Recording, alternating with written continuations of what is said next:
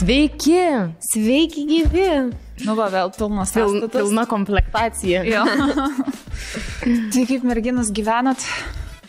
Aš tai jaučiuosi tokia sugrįžusi kaip į normalų gyvenimą po mėnesio. Kai buvo atostogos ir tada buvo dar atostogos namuose su izoliacija ir su COVID-u.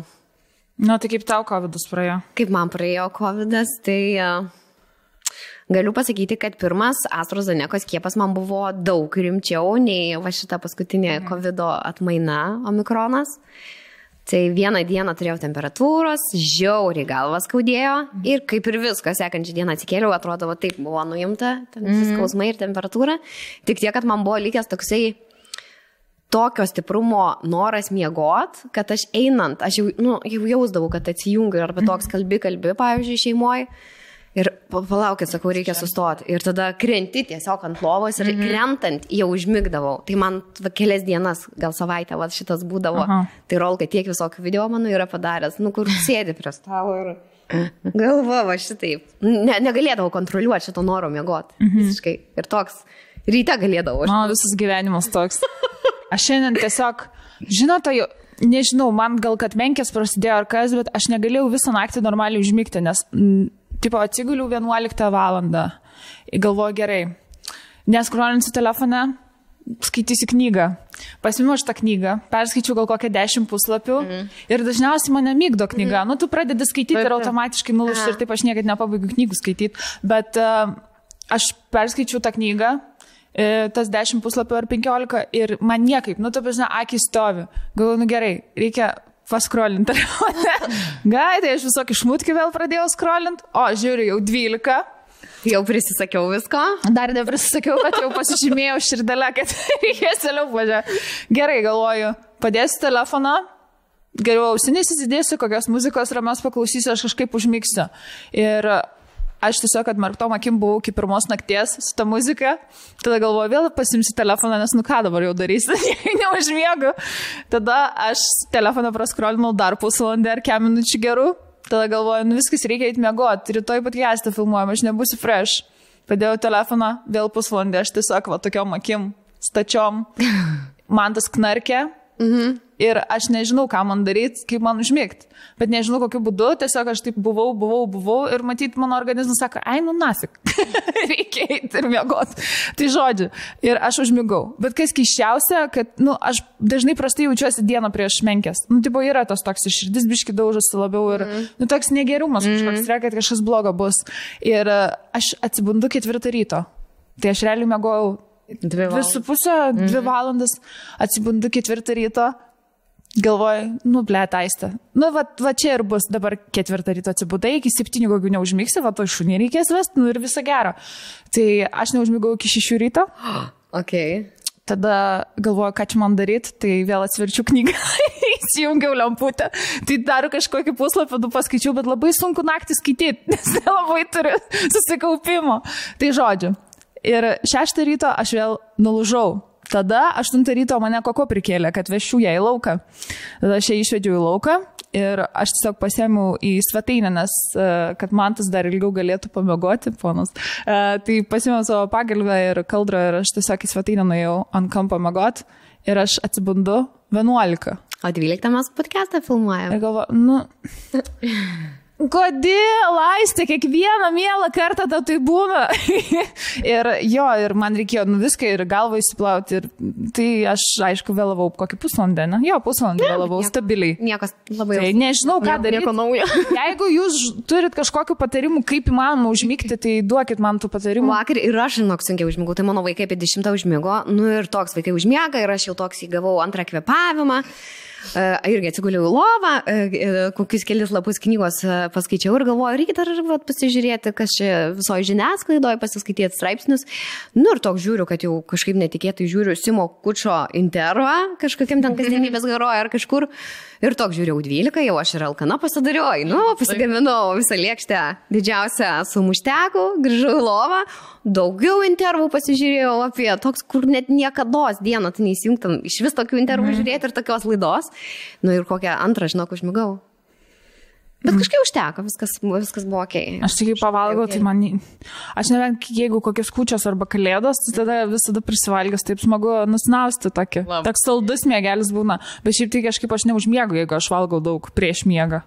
Man toks, o jūs lengvai užmiegat? Jo. Mane tai atjungia. Man iš vis po kiekvieno maistelio pamiegot, tik tai ir laužė. Bet aš vakare buvau numiegus 15 minučių toks, kur ant kilimo, kur tiesiog vakare atjungia, ir paskui jau normalu, kad naktį neužmiegia. Ant kilimo pats geriausias miegas.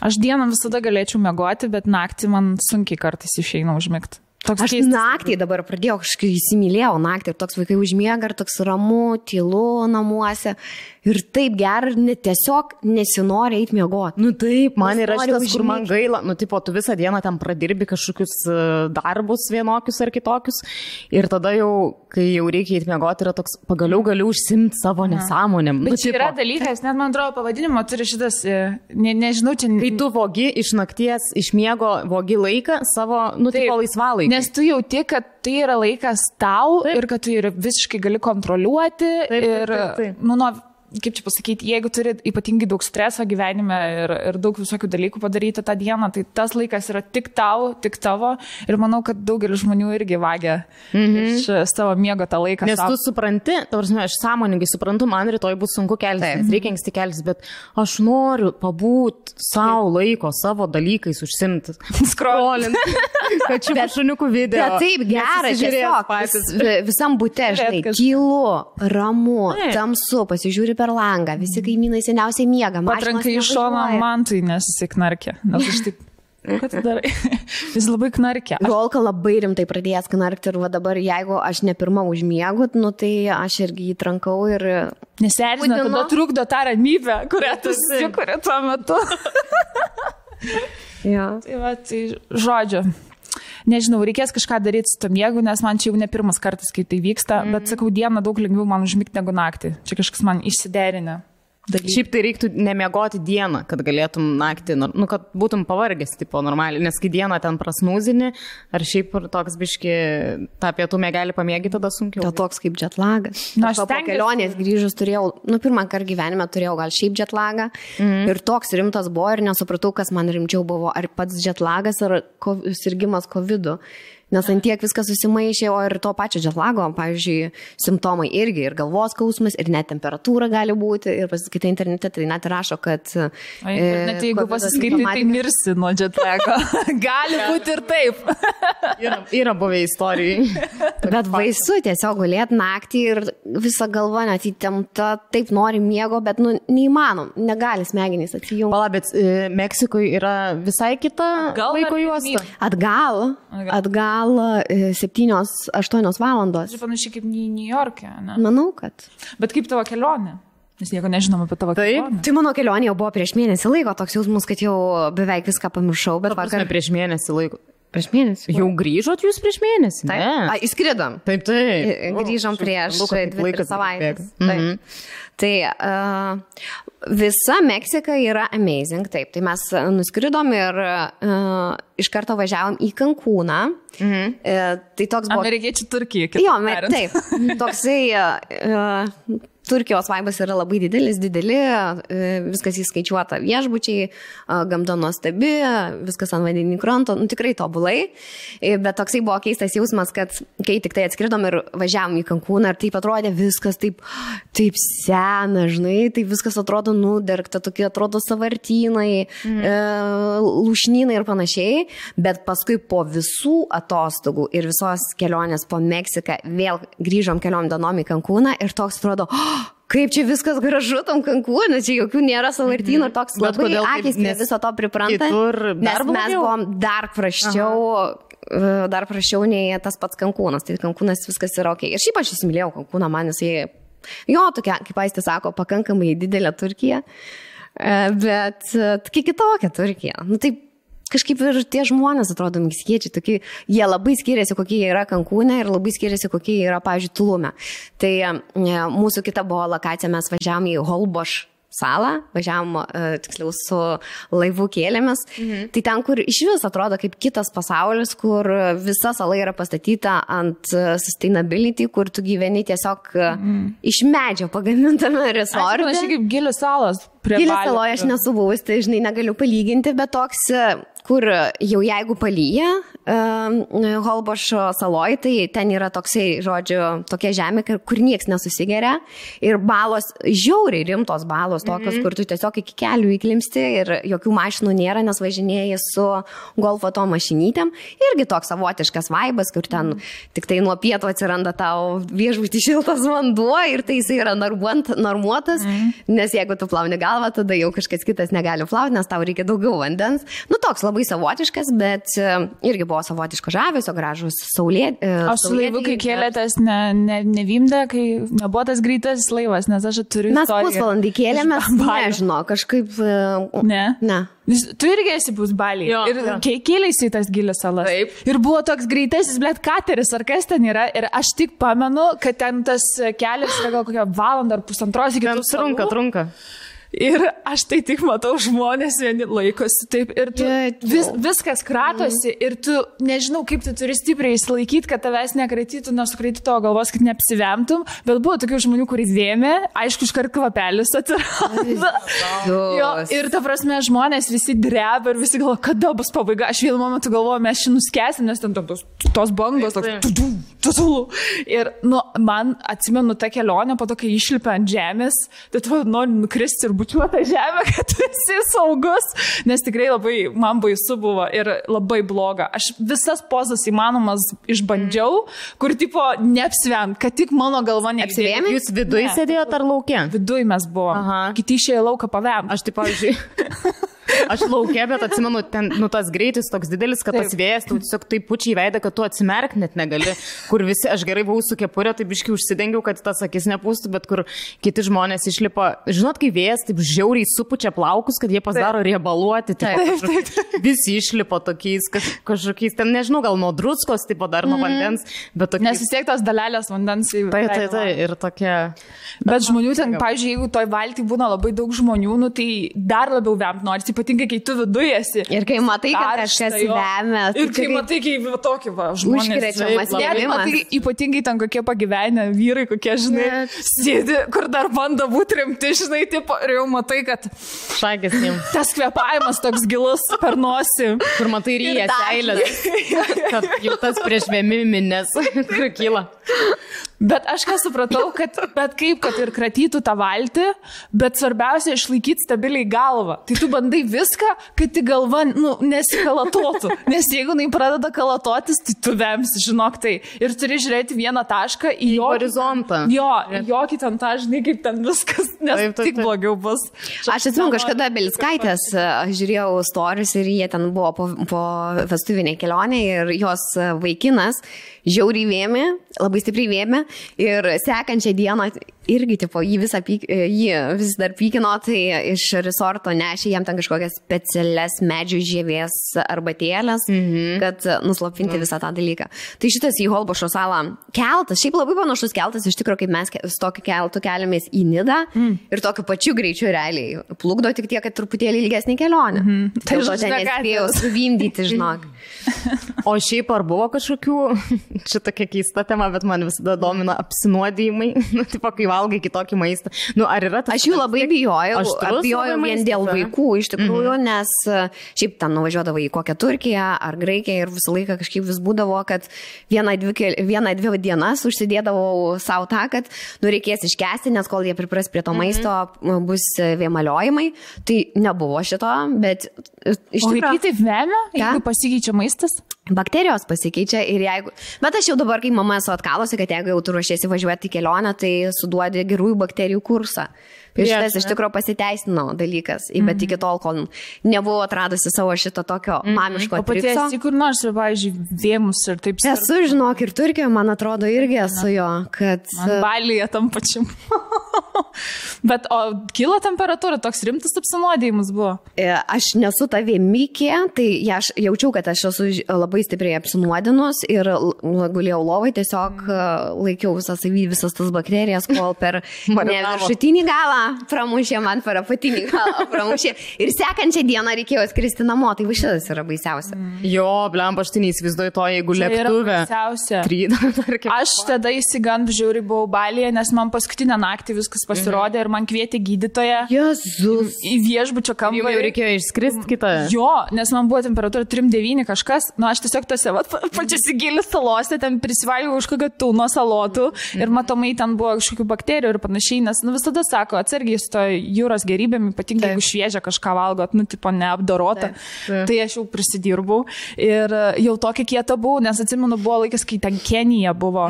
Visi, blėt, susirgo, aš viena nesusirgau, nes man tas net iki ligoninės tada Kenijai vežėm, jiem lašelinę statė, nes jis apsinuodė irgi.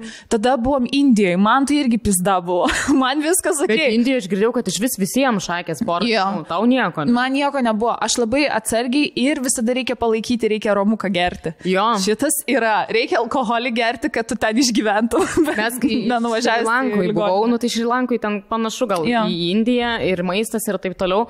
Tai pirmas 3 dienas tipo po šotuką kiekvieną dieną. Taip, stabiliai palaikyti. Ir viskas gerai. Dažnai suaugusiam yra gerai, bet Jo, vaikui neduosi jau šotuko, tai... Bet šis tom gerom bakterijom geras patarimas, nes gali ir pats sugert kursą prieš. Taip. Nu ir šiaip jau į kelionę, jeigu važiuoji, tai visą laiką važiuosi gerųjų Tai bakterijų. žodžiu, balio gydytojai, jūs esat maladėts, atčiūkino mane per Gerai, tą o naktį. kaip bali, pažiūrėjau, ligoninė, jinai iš jo laikinė, ar tiesiog... Ne, man į viešbučio kambarį visi atvažiavo. Ai, geras. Aš kaip karalienė jaučiuosi, bet buvo momentas, kur galvoju, eik, na, tikrai rytoj neskrisiu aš niekur. Liksiu aš šitam kambarį, aš mirštu. Žinai, kita tokia didelė temperatūra būna ir tikrai tas jausmas yra, nu viskas, pasimk mane į viršų. Bet jie tikrai labai gerai mane atčiūkino ir aš jau... Lašiaukas taitė, ar ką? Jo, ir vaistų suleido, antibiotikų iškart išrašė, elektrolitų, ten viską ir labai tvarkingai taip, kaip čia pasakyti, viskas, pavyzdžiui, vaistus duoda, tai yra toks lapelis, viduje toks pakelis, kiek ten tų tablečių ir viskas surašyta, nu, labai prižiūri savo darbą ir labai gerai jį dirba. Tai jo, ačiūkino mane ir kitą dieną aš išskridau, ačiū Dievui, nes jeigu ne jie, tai būčiau aš ten, tikrai nebūčiau lėktuvą įsėdus visą tokia. Dar ilgas skrydis, čia nėra. Jo, tai čia buvo man baisiausia. Galvoju, kodėl aš negalėjau, pradžioj kelionę susirgti. Kodėl, blėt, paskutinę dieną man turėjo viskas šokti. Bet viskas gerai, ačiū Dievui, baigėsi. Bet su tom, kad apsinuodėjimais, tai čia dažnas dalykas. Dar girdėjau, kad Egipte labai dažnai būna. Mes dar nesam buvę su vaikais Egipte. Nedrįstu aš dar. Nes daug kur vanduo būna tas. Tai vandens Trėdės iki kulno būna. Bet tu tiesiog ateini, žinai, bet kurį ten viešbutį, kad ir Meksikoje iš karto būna lapelis uždėta, kad negalima griežtai gerti, nes... Ir dantų net negalima valytis. Mes valydavomės, bet vaikam drausdavau nuryti. Mums Indijai viską draudė su vandeniu.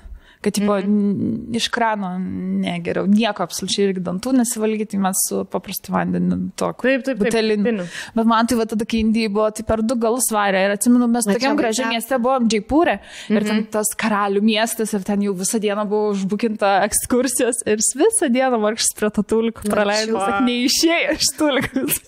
Tūlikas vienas, o galai 2. Va šičia būna baisiausia. Bet mes esam, aš atsimenu, kai tik tai Matėjus pradėjo eiti darželį ir prasidėjo visos tos roto, nero ir taip toliau virusai, kur, realiai 1 kartą arba 2 kartus į metus sirgom ir sergam iki šiol. Ir iš pat pradžių dar tik tai mums prasidėjo, kur mes patys nesam sirgę jokiom tom roto infekcijom ir panašiai. Ir mes dar gyvenom bute ir jau Matėjus apsirgo, tada Rolka, aš ir per abu 2 galus visiems 3 žmonėm. Tualetas tai vienas. Ir toks, kur vienas vemia, kitas jau laukia, greičiau šik noriu. Vaikas tiesiog belio kur vemia, kur mato, ten sienos, nesienos, jam nėra skirtumo. Vaikui geriausia, kol mažas vaikas, tai gali ir šikti ir vemt kur nori. Nes mažesnis turis, tai dar viskas ok, jeigu jis apvems kilimą, o jei Rolas apvems kilimą, tai supranti, kad apsems kaimynus realiai. Jo. Ir tada, pavyzdžiui, Meksikos mūsų kita lokacija buvo Tulumas. Tai galiu aš pasakyti taip, aš taip jį buvau sudievinus, buvau prisiskaičius, čia visi keliauja į Tulumą, čia yra tiesiog savęs atradimo kelionės, ten meditacijų sostinė. Oazė. Žinok, aš irgi galvoju, žinai, nuvažiuosim, galvoju, ten jogas rasi ten kiekvieno kampo. Aš tai visada galvoju, kad Tulumas yra tūsas, vienas didelis. Ne, o aš kažkaip iš mano visų, nežinau, ten sikėjus, sekamų žmonių, kas buvo Tulume, kad ten, o Jėzus, ten, žodžiu, 3 čakra atsiveria ir panašiai. Nu ir mes nuvažiuojame į tą Tulumą su vaikais ir kažkaip iš mano gal sakamų žmonių niekas nebuvo keliavęs su vaikais, tai neturėjau kaip ten įsivaizduoti. Nu tai žodžiu, Tulumas yra tiesiog nepritaikytas vaikam, yra realiai keli restoranai, kur tu gali eiti su vaikais, visur kitur tiesiog adults only.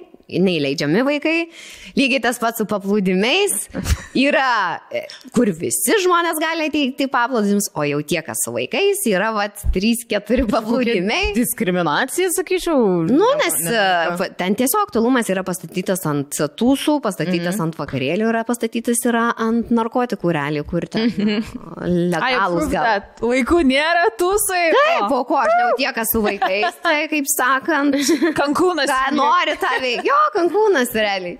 Jo, tai daugumą viešbučių neįleidžia su vaikais, nes yra tik tai adults only, nes irgi daug narkotikus ten vartoja, vaikus bando apsaugoti, kad nematytų.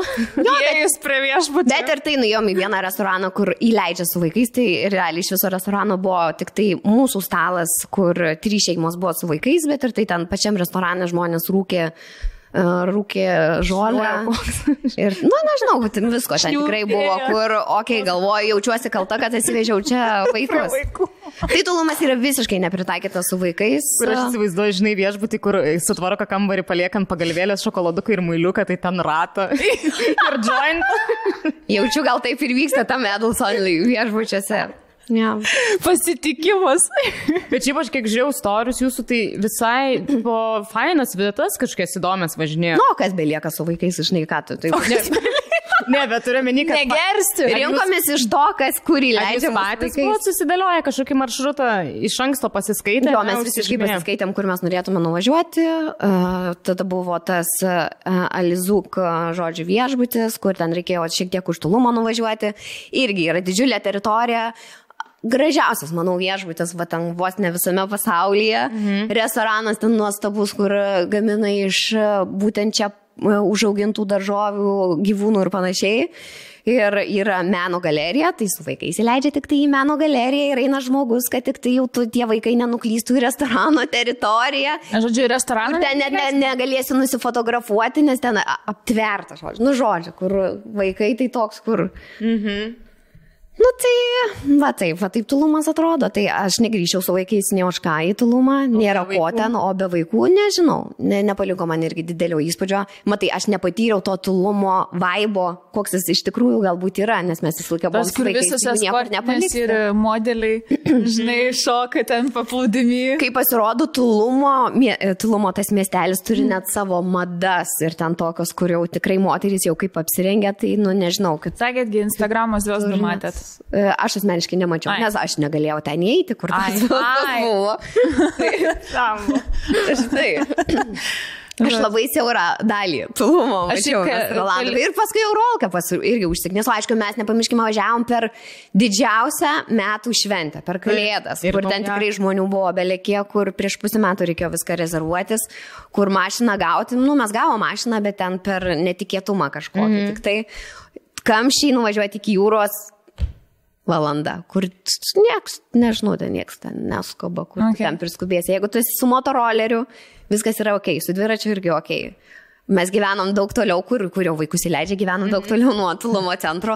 Jie dviračiu nenuvažiuosi. Jie viską padarė, kad tik blogiau būtų žmonėm, kurie su vaikais atvažiavo į Tulumą. Tiesiog, kad vaikai ten nevažiuotų. Jūs ten važiuojat su vaikais realiai į tų sostinę. Nu tai va, Hebra, jeigu jūs nors planuojate į Meksiką, tai Tulumą atmeskite, jei turit vaikų.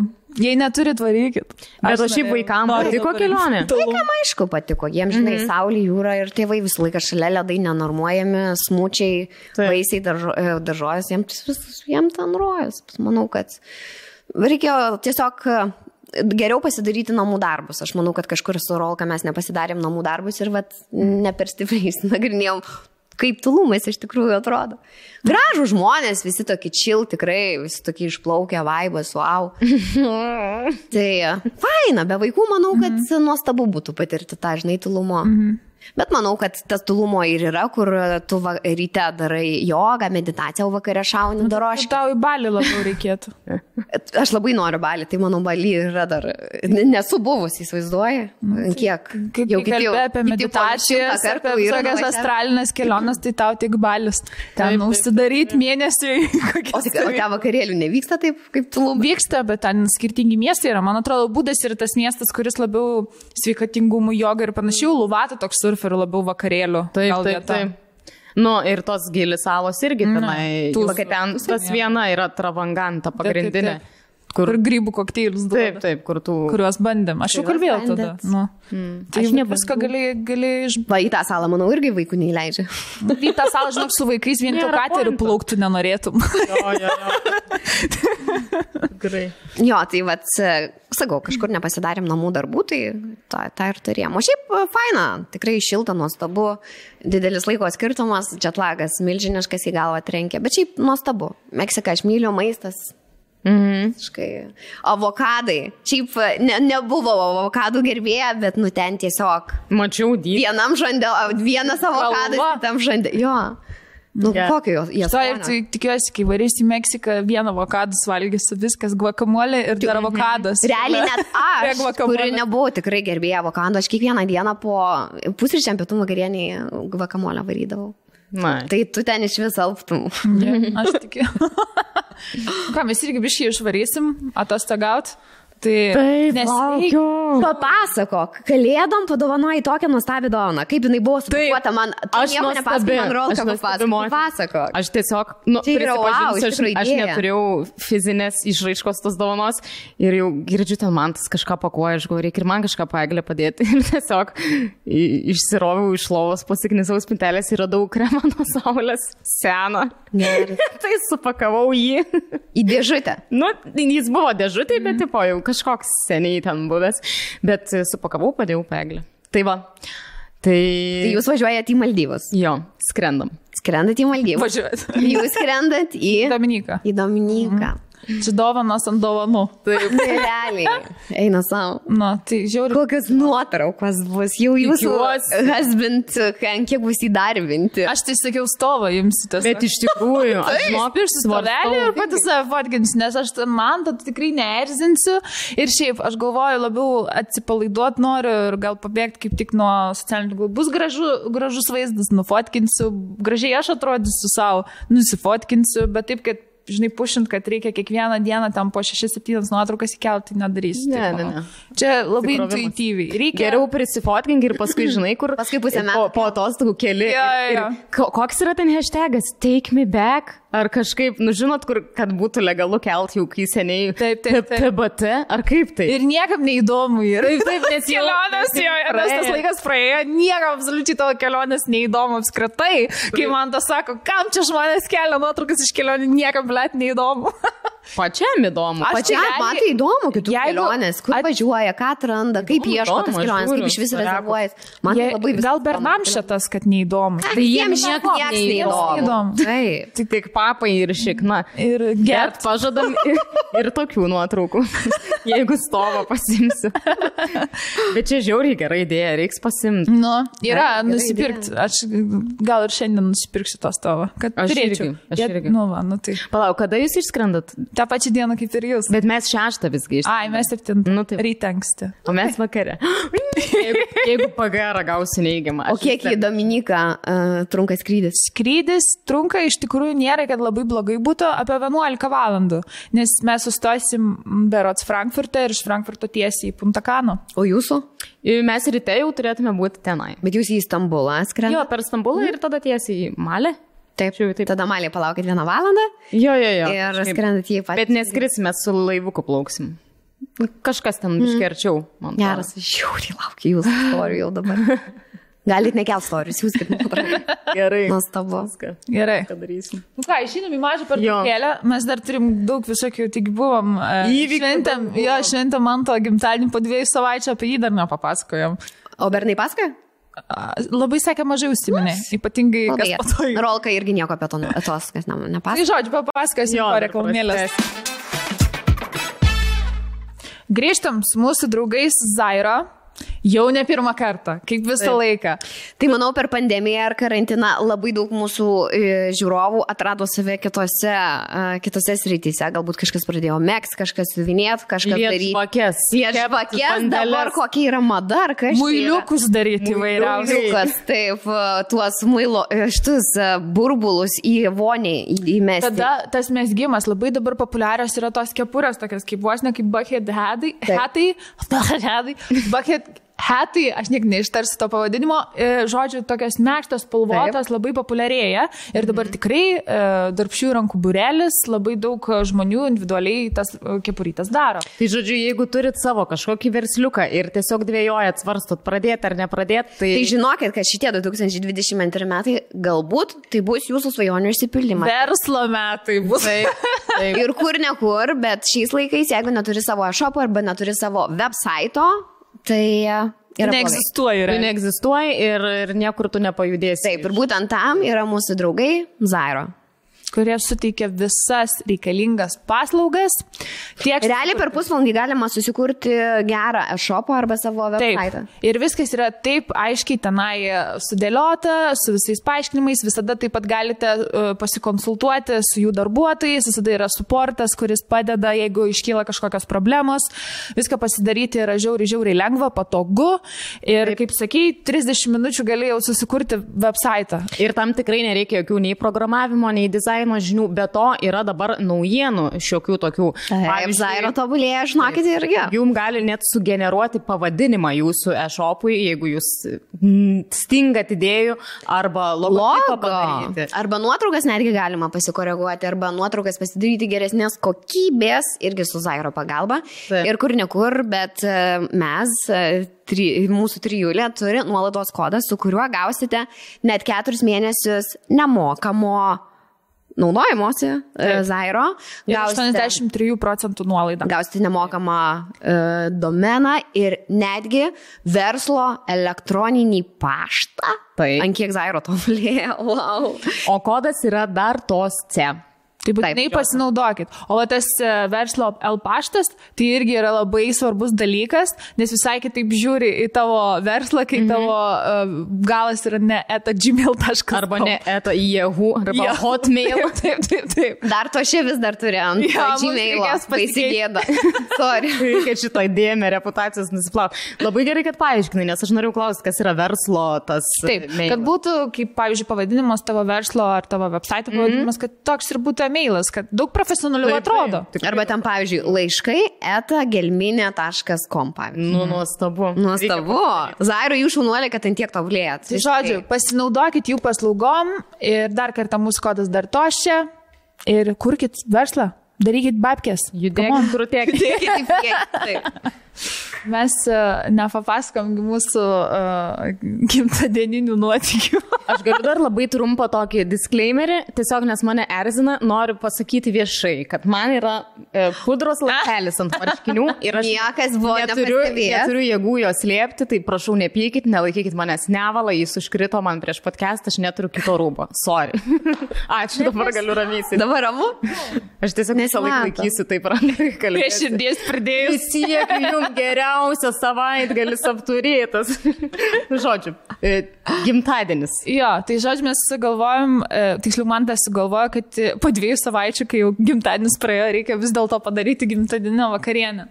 Ir buvo labai įdomu, nes jis viską darė pagal save. Žodžiu, sakė, šiais metais aš tiesiog darysiu taip, kaip man patinka. Nu tai žodžiu, visi susirinko tokioj smauk vietoj, kur ten buvo iškeptas paršelis su tuo oboliu, tikrai burnoje buvo jo dantyse paršelis ir toks, ten jau vyriškas gan restikas, nes ten visokius šonkauliukus duoda ir panašiai. Ir susirinko žmonės iš labai skirtingų operų, tai pasakysiu. Buvo įdomu tiesiog žiūrėti. Nes, pavyzdžiui, ten buvo Natalija Bunkė su Edgaru, mes buvom, Liepa buvo ir žodžiu, įdomi viskas gavosi, taip jau matėsi vakarėlis įsisiautę tenai toj vakarieniai, bet kas juokingiausia, kai atnešė tą paršiuką, aš matau, kad nei viena pana nenori, tik tai Natalija valgė. Panų išpūstos akys, what the fuck. Šiaip nesu prieš kiaulieną ir valgau kiaulieną, bet tas mažas, gražus, besišypsantis paršelis, nužudytas savo ant stalo. Ir svarbiausia, žiūri į tave, nes jis buvo į mus grįžęs. Jo veidas, nusakės su to oboliu. Ir toks, žinai, iki tol, kol sakė, o čia atneš paršiuką, galvojam, aš šiaip tai labai nemėgstu kiaulienos, aš ten tik dėl manto čia vakaras, viskas yra pagal jį, šaunuolis, tegul jis džiaugiasi ir valgo, kaip jis nori, bet aš nebuvau nusiteikus net ragauti to paršiuką, blėt atnešė tą paršelį, tai taip blogai pasijaučiau. Ir aš matau, kas juokingiausia, kad jau pabernai ten pjaustasi jau tą paršelį, visi dedasi tokiam dideliam porcijom, o mes tiesiog prieš tai atnešė patisonų marinuotų ir marinuotų agurkų, tai aš matau, kaip visas tiesiog tos agurkus prisidėjo į lėkštutes ir valgo ir bulvę užkanda. Dar niekad per gimtadienį nebuvau tiek agurkų suvalgiusi. Ir taip juokinga pasidarė. Bet ten viskas labai skanu, iš tikrųjų. Pas Viking the Chef.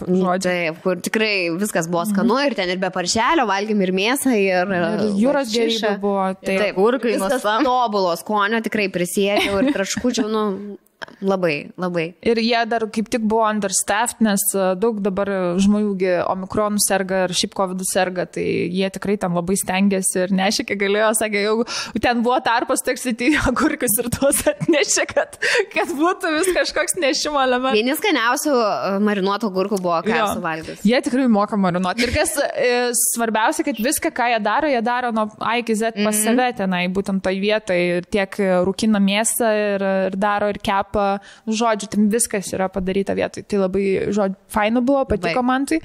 Ir kas buvo, sekė po to, man tas sako, varom pas Nataliją, nes Natalija mus visus pakvietė, kad tipo afteris, ten yra Eurovizija, kad žiūrėsim ir tipo bus dar tūsas, tipo pas ją. Aš dar nesu buvus pas Nataliją. Tai mes šiaip netaip visi susitarėm, kad jo, važiuosim visi kartu, nes ten buvo tokių, kurie nelabai ten, sako, gal nepatogu, žinai. Nepatogu, ne visi pažinojo tą Nataliją. Ir mūsų šeimyną, mes žinome Nataliją, bet tikrai šeimom nesiprašysi. Taip. Žinai, bet labai smagu, kad visi sutiko ir mes ten nuvažiavom. Tai toks pirmas vaizdas buvo, kai ėjau į Natalijos namus, čia Kartelio namai. Nes yra tie laiptai tokia Meksika, žinai, ar Amerika. Nes labai gražus leidžiasi ir labai aukštos lubos ir viskas ten marmuras, žinai, ir taip žiūri, blemba, čia Amerika. Viskas tvarkinga, viskas gražu. Bet aš kiek žinau, kiek žiūrėjus, tai ten Natalija pati tokia statibiorė gerai, pusė ten savo rankom padarė. Maladėts. Maladėts, visiškai. Ir mes ten, beje, jinai perukus savo leido mums susimatuoti, tai tiek mes, tiek Montelis. Fotkainį ir mačiau, ir storis. Susimatavo. Tai ten tie perukai blembo afigienis, sakė, iš Maskvos, ten belie kiek kainuoja. 500. Tai visas tais perukais. Tai, žodžiu, labai buvo smagu. Žiūrėjom dar tą Euroviziją, tai apie ją galėsim jo pakalbėti. Ir jūs išvarėte, ne? Nes ten ir bernai biški užtusino. Ir buvo gal kokia jau 1:30 ir aš jau nerimauju, nes mes savo koko buvom ten nuo kokių 3 palikę, nes ten ankstyvą darėm vakarienę, nes galvojom, nuostabu gimtadienį pradėti 4 valandą. Jo, kad nebūtų kažkoks, ten žinai, vėlai labai pradedi ir po to užsitęsia. Bet žodžiu, kaip buvo. Vis tiek užsitęsia? Tai kažkur 1:30 ir aš jau tokia nerimauju, jau reikia, sakau, važiuoti man pas koko, nes jau labai ilgai viena palikta mažiukė. Ir man tas sako, ar tikrai, mes galim dar ilgiau pabūti, sakau, ne, aš kviečiu taksi ir viskas, jau varau. Nes aš jau kartais tiesiog matau momentą, kur jau man reikia varyti, viskas čiau. Man tas visada vakarėliuose būna, aš tiesiog, ačiū, viskas, jau smagu, labai smagu buvo, bet aš jau turiu važiuoti.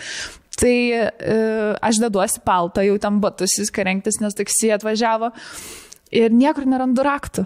Tu prasme, raktų nėra, namų raktų. Ir kaip tik prieš išeinant mum iš namų, man tas sako, o man pasimt raktus? Ne. Sakau, ne, aš turiu. Ir mes buvom su vienais raktais. Tai dabar tų raktų nebėra. Tarasne. Koko namuose užrakinta. Taip. Ir motinos širdis kraujuoja. Taip. Aš įsivaizduoju. Tai žodžiu, raktų nėra. neturim backup planą, nes nėra kitų raktų. Taip. Ką daryt? Ir aš taip į Mantą, ką darom, koko viena namie. Ir man toks grinai, mano šuo vienas, jinai ten panikuoja, jaučiu tiek laiko, viena būdama tamsoj, ačiū Dievui, dar lemputę įjungiu mažai. Ir nes tikrai, kai turi gyvūną, labai kažkaip norisi kuo greičiau grįžti namo ir ar viskas gerai, žodžiu. Tai ir Mantas sako, jis toks atsipūtęs, tai nieko, tai lik nakvot. Ir tada ryte grįšim, kažką sugalvosim. Aš galvoju, tu durnas, ar kas tau yra? Mūsų šuo yra užrakintas namuose, aš jo sakau, nepaliksiu iki ryto vienos. Ir aš tam pasitau labai, nes mano šuo reikia gelbėt. Gerai, sakau, aš pati susitvarkysiu. Jisai liko pas Nataliją. Aš varau namo ir iškart taksį skambinėjau tas, kur spynų rakinimo atrakintai. Vidury nakties. Jo, vidury nakties. Tai čia jau apie 2 buvo. O tu išgerus buvai ar ne? Šiaip, aišku, įdomi detalė. Nes mes geriau. Šiaip labai skanus buvo raudonas vynas. Nebuvo taip, kad aš ten labai prisigeriu, aš kelias vyno taurės išgeriu ir turbūt kelias šampas taurės išgeriu pas Nataliją. Tai buvau, bet nėra taip, kad buvau pripisus ten visiškai. Išgerus. Ir aš taip sėdžiu ir bandau prisiskambinti ir taip ten jau į paskutinį tą pyp pakelia man ragelį, kažkaip užsimiegojęs balsas. Labas vakaras. Ir aš tokia, žiūrėkit, gal galėtumėt man atrakinti spyną, nes pamečiau raktus, mano šuo uždarytas. Ir pradėjau aš pasakot, panikuodama tą visą situaciją. Ir jis toks, gerai, rašykit adresą, būsiu už kažkur valandos.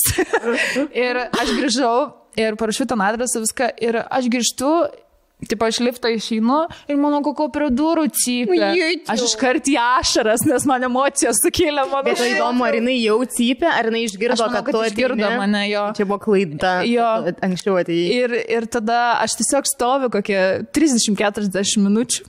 Prie tų durų. Dar nesikalbėjau, nes galvoju, dar blogiau padarysiu. Ir man taip skauda širdį ir laukiu aš to žmogaus, kuris atidarysiu tą spyną. Jau kažkur apie 2,5 nakties, gal apie 3, jisai pagaliau pasirodo žmogus. Aš įsivaizduok vaizdas, aš visą apsižliumbus, šuo cypia. 3 nakties, gal galite leisti. Ir žodžiu, jis įsitraukė savo tuos graštus, galvoja, pizda dabar 3 nakties, aš ten kaimynam. O ir pradėjo gręžti tas garsas, per visą namą eina. Ir aš galvoju, kada jis baigs, nes atrodo, kad nesibaigė tas garsas. Kiek laiko truko tas grįžimas? Tikrai kokį pusvalandį gerą. Gerai, o man dar vienas toks klausimas tavo pasakojant. O nereikia įrodyti, kad čia yra tavo kažkaip namai ar kažką? Įdomi detalė. Sako, čia jūsų namai, sakau, jo. Ir užteko? Ant pasitikėjimo. Ant pasitikėjimo. Okay. Ne, taip pat to suprato, kad mano šuo, žinai, iškart kokio manęs bėga ir bėga už ten pinigų, kešą paimti. Tai esmė tame, kad jisai darė tas duris ir vienu momentu jau sako, žinokit, čia labai sunku, tikriausiai reiks grįžti vėl. Kad tipo neatsirakins man tos duris. Nes mes ne 4 tas spynas užrakinom, kur ta viršutinė yra, o 2, sako, čia yra blogiau negu užrakinti pilnai. Jo. Tipo, blogiau išimti tą visą, išgręžti tą spyną. Ir žodžiu, aš panikoje verkiu tenai, man tas skambinasi, jau tu mane? Nepis proto.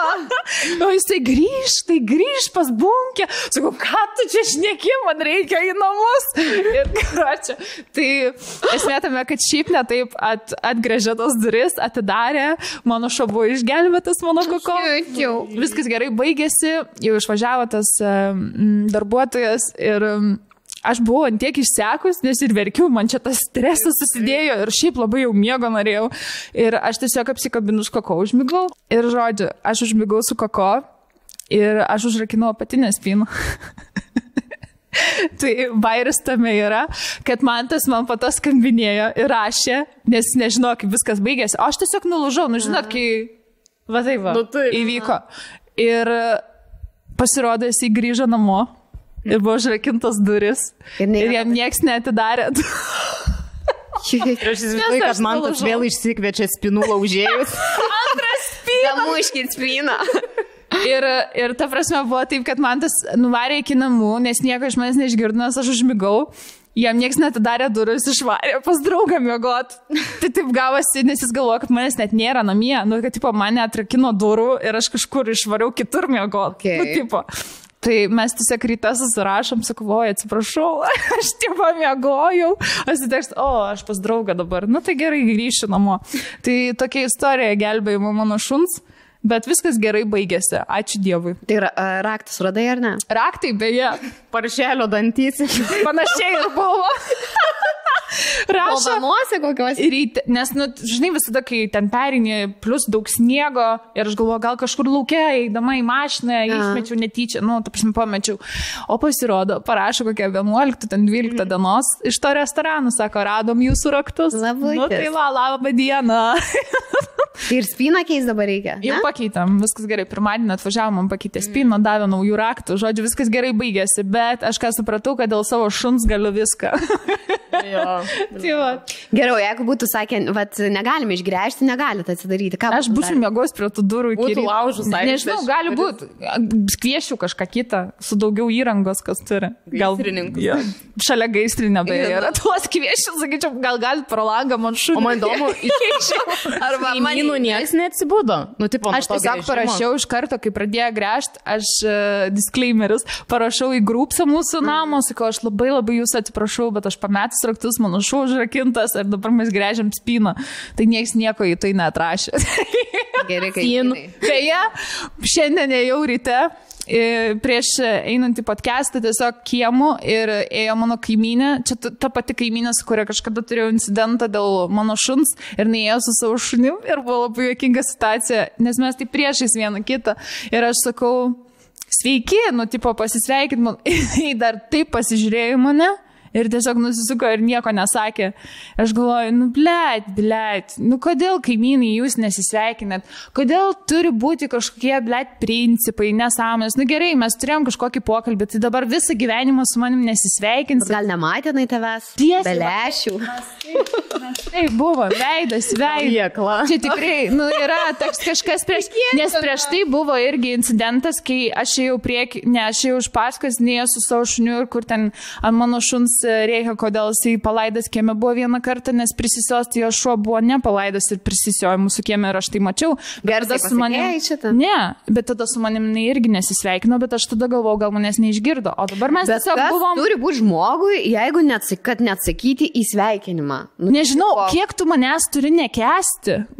Tiesiog iš mandagumo nepasveikinti. Kad gėda. Nu, žinai, kad tipo tave ten apsaugus kelis kartus, ten ar kažkoks konfliktas buvęs ir tipo tu vis tiek maloniai sveikinės. Bet kas čia per konfliktas, taip pat per visą gyvenimą, žiūrėt, tai dabar viskas turi būti, nes sveikinasi ir tu nepasakai beleko, labas. Tada ir aš iš karto po to laukiu mašinos ir aš skambinu man, tai tu nepatikėsi, ta moteris su manim tiesiog intuityviai nesisveikina, specialiai tai daro. Ir tu susinervini tuo, sugadina nuotaiką. Ir man tas sako, blėta, jis mūsų kaimynai nemėgsta, vakarė einu, sveikinu visus su ta moteriškė, kurią užliejom. Jinai su manimi irgi nesisveikina.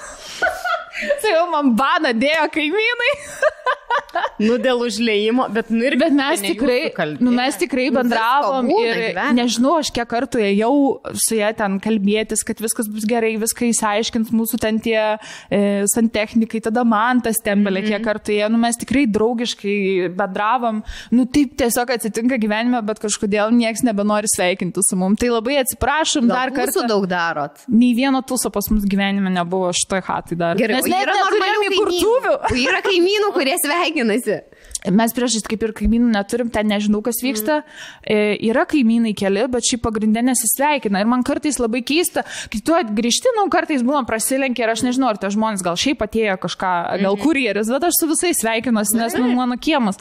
Ir labai daug žmonių dažnai neatsako atgal. Tai aš nežinau, ar čia mūsų tiesiog lietuvių dalykas yra, gali būti ir taip, manau, kad taip. Arba tiesiog nemandagus labai žmonės pasitaikė šitam name. Na labai.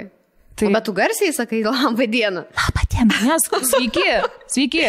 Gal jie visi užsieniečiai ir nemoka kalbėti. Nežinau, čia šiaip norėjau išlieti savo širdį, liūdna, kad taip yra. Davai, kiek pasveikinti. Tikrai bent palinksi galvą. Aš ir pati būna man tų momentų, kur aš suspoksau ir nepamatau žmogaus ir pati nesisveikinu, bet aš matau, kai žmogus tai daro specialiai, su tam nesisveikina ir kai netyčia ten gali būti neišgirdo ar nepamatė, tai būkit mandagesni ir rimtai visi vieni kitiems ir sveikinkitės. Čia tiesiog išsakiau visą savo širdį, išliejau tiek, būtų iš manęs. Blemba. Ačiū, kad pasidalinai. O jūsų kaimynai? Geri. Negalėčiau nei vieno blogo žodžio pasakyti. Ne, gerai, visi sveikinas, visi viską žino. Kas kada, kur grįžta, kur išeina. Kas su kuo grįžta. Sekliai morkos? Yra tokių. Vieną kaiminę turim, kur balkonė sėdi. Visą laiką sako, aš viską žinau, kada jūs grįžtat. Kur, ar skubat, ar neskubat, viską stebiu, viską matau. Na čia irgi. Dabar net man tokie momentai, net užsimanai namą turėti realiai.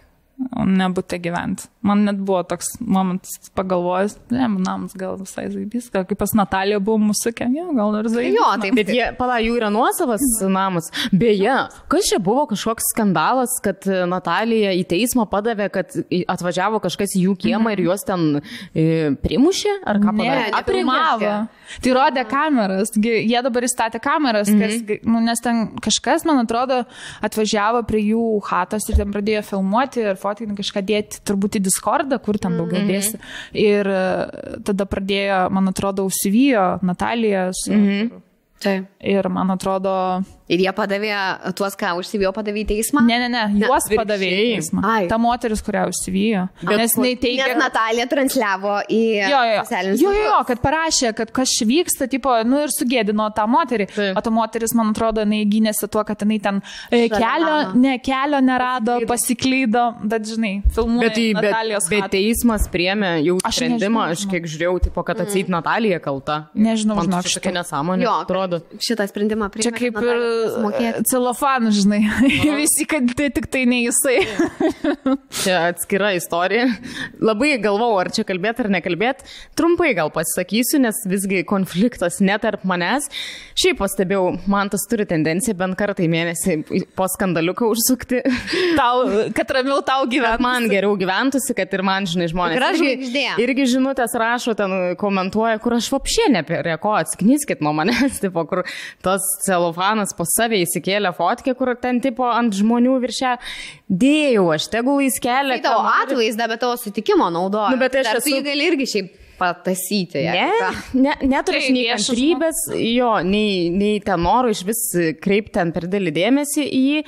Man realiai iš tikrųjų yra gaila žmogaus, nes mačiau kažkas įkėlė į kažkokį komentarą filmuotą medžiagą iš Pravieniškių, kur jį krikštyje. Kai jis sėdėjo, tipo. Jis sėdėjo? Aš, labai mažai dar keli baudžiakai. Bet jis jau dabar, man atrodo, turi, tipo, sėsti, jau yra už vieną tą, tik tai dar jo apeliacija yra ten paduota. Žodžiu, nežinau, nenoriu kažko netai pasakyti, bet tiesiog, pamačiau kažkokią ten ištrauką iš tų krikštynų ir man realiai, tiesiog pagailo. Gaila žmogaus, aš suprantu, jis tikrai turbūt yra labai piktas ir liūdnas ir dėl to taip yra. Bet kitas dalykas, dėl ko man šiaip liūdna ir gaila, dėl ko tiesiog toks liūdesys apėmė, kaip pagalvojau, blemba, kokioje mes visuomeniai gyvenam, nes, kai jis ten atvažiavo į tą spektaklį ir ten filmavo ten tą mūsų darbuotoją, ten tas laivas vyko, ir aš mačiau, kokie ten komentarai, tą žertvą trenkė, ten į snukį, kekšį, taip toliau, kur išvis žmogus ne prie ko, tarsi jūs atskirkit, čia yra kažkoks bifas, dėdų, tai jūs ten bifinkitės į sveikatą, bet nekiškit žmonių, kurie yra visiškai ne prie ko. Ir esmė, kad tada aš užkulisiuose buvau, nes, spektaklio metu aš ne visą laiką būnu scenų ir ateina ta mūsų mergina, visa drebanti, tipo, čia buvo ir numatau žmogus išsigandęs, aš irgi likus spektaklį vaidinu, tik ten tarp žiūrovų kažkas sujuda, aš jau galvoju, jau tas įsirovė, tuo jis užšiks čia visą spektaklį. Žodžiu, tai kas ten paskui dėjosi, nesmė, nesvarbu, aš tikrai irgi nenorėjau eiti į lauką, kur ten laukia kažkokie žmonės, tipo, kad mane ten filmuotų, taip toliau, panašiai. Tai, tiesiog, čia yra kažkoks vaikų darželis ir tiesiog gaila, kad iš viso yra antiek bandoma supriešinta visuomenė ir čia, kad tai netrodo niekada nesibaigs, kol čia, nežinau, Tiesiog liūdna, kad taip yra. Aš turbūt irgi labiausiai buvau pikta dėl to, kad įtraukti yra visiškai su tuo nesusiję žmonės. Ir aš lygiai taip pat žiūrėjau tuo metu tą laivą ir viskas skrinšotinau, jeigu ten kažko reikėtų iš teisinės pusės. Bet man tikrai pagailo tos merginos. Ir taip, kur žmogus visi dirba tiesiog savo darbą ir tipo, uždaužyk ten ją, nu čia, sponkaus šliūko. Ką, tipo? Žmogus tiesiog dirba savo darbą, nu. Ką, kodėl jis iš viso, karočią. Tiesiog. Tai va čia yra liūdna, labai labai liūdna šitai vietai. Mergos, dabar geriau papasakokit, kaip sekasi su jūsų teisėm. Žinau, kad gelminiai artėja egzaminas. Tai mesgi išsiaiškinom dabar, kad man dėl COVID ten reikėjo nusikelti, nes aš dar praktikos man trūksta, negalėjau važiuoti. Žodžiu, aš nusikėlus esu į vasario 26. Ir Aistis irgi pasirodo vasario. Ir mes veik tą pačią valandą. Įsivaizduok, mes teisės bandysim išlaikyti tą pačią dieną. Beveik tą pačią valandą. Taip. Ir toj, palaukit, o tik kaip jūs iš tos pačios vietos pajudėsit, ar kaip? Na taip, tai mano tik tiesiog skirius mašinas, automatas ir ne automatas. Man širdį jaudinate? Aš labai. Bet mes galėsim tada prieš tai susitikti ir dar. Galėsim kartu su Boltu važiuoti. Jo, ir galėsim vieną kitą palaikyti kaip gerai, nes aš iš tikrųjų, biškai, man buvo tas, kur tipo, atvažiuoji į egzaminą viena, žinai, ir tau reikia susiturėti, tipo, o čia dar bus palaikymas. Gal labai gerai gavas. Kitas bus dalykas, gal tu padėsi man rasti, kur ten eiti. Nes aš kai atvažiavau teoriją laikyti, aš jau ir taip ne per daugiausiai ten laiko likę, aš nei tą pastatą, aišku, nuėjau, ten eilė didžiausia, aš laukiu, sakau, kur čia teorija? Jūs ne tam pastate, tipo, eikite iki aukščio. Nu, žodžiu, tai gal gerai. Tu man padėsi? Padėsiu. Žodžiu, viena kitai padėsiu. Jau mažai liko, įsivaizduoji? Nu, duok Dieve. Ir išrėdėsi tuo į kelią. Duok Dieve, kad išrėdėtume. O mašiną pradėjo rinktis? Po truputį žiūrinėjau jau, kas man patinka. Ir žinau, kokie modeliai labiau patinka, negu kurie nepatinka. Tai ir kainos ten tas, žinai, diapazonas. Tai jo, po truputį šiaip smagus visai toksai laikas, kai, galvoju, viskas turėsi, pagal savo norą galėsi sauliaisti, įsigyti automobilį. Šiaip labai. O tu būsi šeimoje vairuotojas? Jau tavęs laukia mašina, žodžiu, jau tuoj su raudonu bantu bus Bet aš iš tikrųjų vis tiek noriu savo mašiną nusipirkti, kaip didingai tai skamba, ta prasme, o Dieve tu mano. Taip, norisi savo turėti. Nes vis tiek man tas turi vairuotoją, tai savo reikalam tikrai aš nesugebėsiu ten privežioti jo visur, kiek ten reikės. Ir šiaip, man atrodo, jau kai aš išsilaikysiu tas teisės, ta prasme, su visą meilę mantų ir pagarbą, bet suprantat, kai žmogus negana to šiaip tipo vyras, kurio tipo moteris čia nesiniai išsilaikius, tai jau aš įsivaizduoju, koks siaubas, kiek nisprota, kad aš blogai vairuoju, o dar kai jis realiai tipo dabar negali, jis visą tai suprojektuos į mane, aš būsiu jo rankos ir vairavimas ir jis tai iš vis, aš įsivaizduoju, kiek jis komentuos mano vairavimu. Nu žodžiu, tai dėl to aš noriu savo mašinytės, kad ten galėčiau slapta savo vieną prastai vairuoti. Blemba, bet žiūrėkit, ir pasiekėt savo metų tik. Ne, dar ne. Bet jau šalia, jau gali užčiuopti, žinai, jau visiškai. Aš dar susilaikau. Aš irgi, nes, žinai, viską gali būti. Iš pirmo gali neišlaikyti, vien tik dėl streso ir panašiai. Vasario 26 dieną visi laikom čiūrikus ir važiuos. Ir aš jau matau, celofanas atvažiuoja prie regitros, bet laivą daryt, kaip šito šudinai vairuoja. Tikiuosi taip nebus. Nereikėjo man duoti jam tos idėjos dabar. Dabar aš taip ir padarysiu. Ne 26 dieną, 28.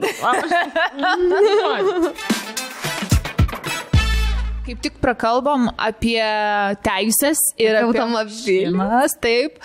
Ir mes turim naują rėmėją, galima sakyti. Taip, ir tai yra Lietuvoje populiarus. Ir ne tik Lietuvoje populiarusis Car Vertical, kur galite pasitikrinti automobilio istoriją. Taip. Ir manau, kad tai yra labai labai svarbu, bet kokiu atveju.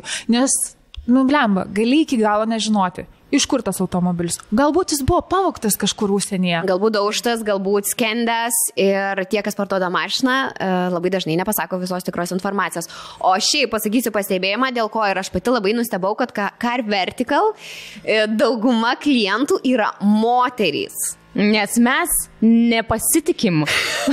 Šiaip mane pačią nustebino, bet pasirodo, kad moterys, jeigu jau tu važiuoji automobilio pirkti, tai tu pirmiausia pasitikrini Car Vertical, ar net verta važiuoti vien apžiūrėti tą automobilį. Taip, gali sutaupyti labai daug laiko. Tai šiaip mane nustebino, kad dauguma jų klientų yra moterys. Car Vertical, kaip jisai funkcionuoja? Tai Car Vertical gauna duomenis iš įvairių nacionalinių registrų, draudimo bendrovių, automobilių gamintojų, pardavimo svetainių, sudaužytų automobilio aukcionų ir automobilių techninės priežiūros duomenų bazių. Tai viskas yra vienoje vietoje. Apima apie 20 šalių. Jo. Tas labai įdomu, kad atrodo gali nuslėpti ten, jeigu iš labai kažkokios įdomios šalies yra automobilis, bet vis tiek blemba Car Vertical. Taip, tai mano tėtis, brolis yra automobilių fanatikai ir tikrai žinau, kad naudojasi Car Vertical paslaugom ir man yra didelė garbė dabar šiame podcast'e kalbėti būtent apie šitą įmonę. Tai Car Vertical gali sutaupyti tiek jūsų laiką, tiek jūsų pinigus ir kaip jau ir minėjau, susirandant mašiną, jau vien prieš važiuojant apsižiūrėti, galite pasitikrinti automobilį ar tiesiog visi duomenys esantys, nežinau, puslapyje, iš ko jūs pirksite, jo visa tikslinga informacija yra pateikta, ar kažkas kažką meluoja. Kiek žinau, net galima patikrinti, ar buvo, tarkim, atsuktas tas spidometras, kokį jis turi mokslinį pavadinimą. Odometras. Taip. Arba, pavyzdžiui, kaip matot, čia pavyzdžiuose galite pažiūrėti, yra nuotraukos, kaip, pavyzdžiui, atrodė automobilis po avarijos ir sutaisytas, ir tiesiai iš karto po avarijos. Nu, ir... Tai mes to, kadangi rinksimės pačius automobilius, tikrai 100% pasinaudosim, nes ir įdomu, visų pirma, man tikrai įdomu sužinoti tikrąją istoriją ir jo, labai naudinga. Taip. Ir dar geros žinios, kaip visada mūsų description'e yra visos nuorodos į mūsų rėmėjus, tai būtent Car Vertical, jeigu paspausite nuorodą, iš karto gausite 30% nuolaidą jų paslaugoms. Ar grįžtame su Eurovizija ir Eurovizijos aptarimu, nes tai yra būtina. Taip, tikėkitės dabar, kol vyksta Eurovizija, kiekvieną savaitę, ne kiekvieną, kas 2 savaitės išgirti iš mūsų nuomonę, kas bus Eurovizija. Žinokit, turiu prisipažinti, kad šeštadienį, mes spektaklius ten vaidinom Klaipėdoje, labai vėlai grįžom, aš nepažiūrėjau, aš tik vakar atsisukau pažiūrėti ir aš šiaip, žinokit, manau, kad... Nežinau, nepradėsiu nuo pirmo iki paskutinio pasirodymų vardinto, iškart šaunu tai, kas man atrodo, kad turi laimėti kol kas iš to, ką aš mačiau, Gytis Ivanauskas. Bet aš irgi vidui taip galvoju ir aš buvau nustebusi, kaip komisija jį suvarė, kad čia yra šyza kažkokia ir atrodo, kad košmarėsi, kad komisija, kaip aš supratau, nesuprato to pasirodymo ir jo, čia buvo tokia labai menka riba. Atsiprašom labai. Jeigu girdi truputį žinokit, čia bando lygiai taip pat spyną atsidaryti, kaip aš bandžiau. Bando vyrai pas mus įeiti. Mes esame užsilakinę studiją. Labai atsiprašom kol kas už šitą garsą, bet nieko negalim padaryti, nes čia grėžia ir grėžia negali sustoti. Tai galvom tiesiog. Ar labai girdisi rokai? Ne. Tai šiek tiek. Mums labai girdisi, bet man nieko tokio garsiau kalbėti. Bandysim kažkaip numutint. Ką žinau, ta prasme... Šiaip euroviziškiausias pasirodymas, ne? Jo, nes šiaip man su visa pagarba. Nesu aš to Lolita Zero, aš suprantu, kad jis vis, čia su to pačiu pseudonimu. Taip. Nesu jo ten didžiausia fanė, bet man šitas, šiaip pats gabalas, man jis pasirodė, aš klausyčiau tokią dainą, man jis toks... Man eurovizinis gabalas. Ir kitas dalykas, tipo, tai... Pats pasirodymas, ten tie vyrukai rangosi, viskas seksi, gražu, tipo, ką žinau, man čia kol kas geriausia iš to, ką aš. Tada Monika Liu, jinai yra tobuliausia atlikėja, visiškai mano yra favorite Lietuvoj, bet aš nežinau, ar verta į Euroviziją važiuoti su lietuviška daina. Aš manau, kad verta. O tu Monika Liu? Aš viską pergalvoju. Ne, aš Monika Liu. Jo. Ir aš viską pergalvoju, Monika Liu yra geriausias pasirinkimas mano šiuo atžvilgiu. Eurovizijai. Aš manau, jinai per gera Eurovizijai, jeigu taip atvirai. Aš dėl Lolitos, aš viską puikiai suprantu. Gabalas, afigienas, iš tos pusės, kad jis labai geras techno, toks biškireivo gabalas. Viskas kuria muziką, dabar nepamenu jo vardo pavardės, nerealiai sukurtas gabalas. Kas yra blogai, Gytis Ivanauskas labai prastai dainuoja. Ir tai, kad jis visiškai neintonavo, tiesiog, neturi žmogus, negali būti viskuo, žinai, jis yra šokėjas, aktorius, bet, dėja, balso ten labai gero jam, nedavė. Ir jeigu tu siūsi tokį pasirodymą, tai komisija 0 taškų duos. Eurovizijoje reikia gyvai dainuoti? Jo, gyvai. Taip. Ir labai, su visą pagarbą Gyčiui tikrai įdomus, gražus pasirodymas. Tas, kad, tipo, keistas, manis biški Depresovas buvo toks ir dar. Man dėl to jis ir atrodo, kad išsiskirs visam. Labai, aš irgi man. Jeigu būtų žmogus, kuris gerai dainuoja, ta prasme, gerai intonuoja, aš manau, būtų labai cool pasirodymas. Tai dar yra laiko, gali pasimokyti, manau. Bet, turit, suprant, ką turiu. Jis nėra dainininkas. O su Monika Liu, jinai labai artistiška. Visiškai. Ir tenka jos nereikščiau. Žinot ką, daugas ten, euroviziška daina, ne euroviziška, ten pasimirš, kažkas iš vis neišeis į finalą. Aš pagalvojau, dzin. Bet man tokią dainą įsiūst negėda visiškai, nes tai parodo mūsų lietuvių kultūrą, tai kas mes buvom anksčiau, mūsų lietuvišką gražią kalbą, jos labai, būtent ta daina, labai melodingi žodžiai, nėra tų tokių kur pas lenkus būna, pavyzdžiui.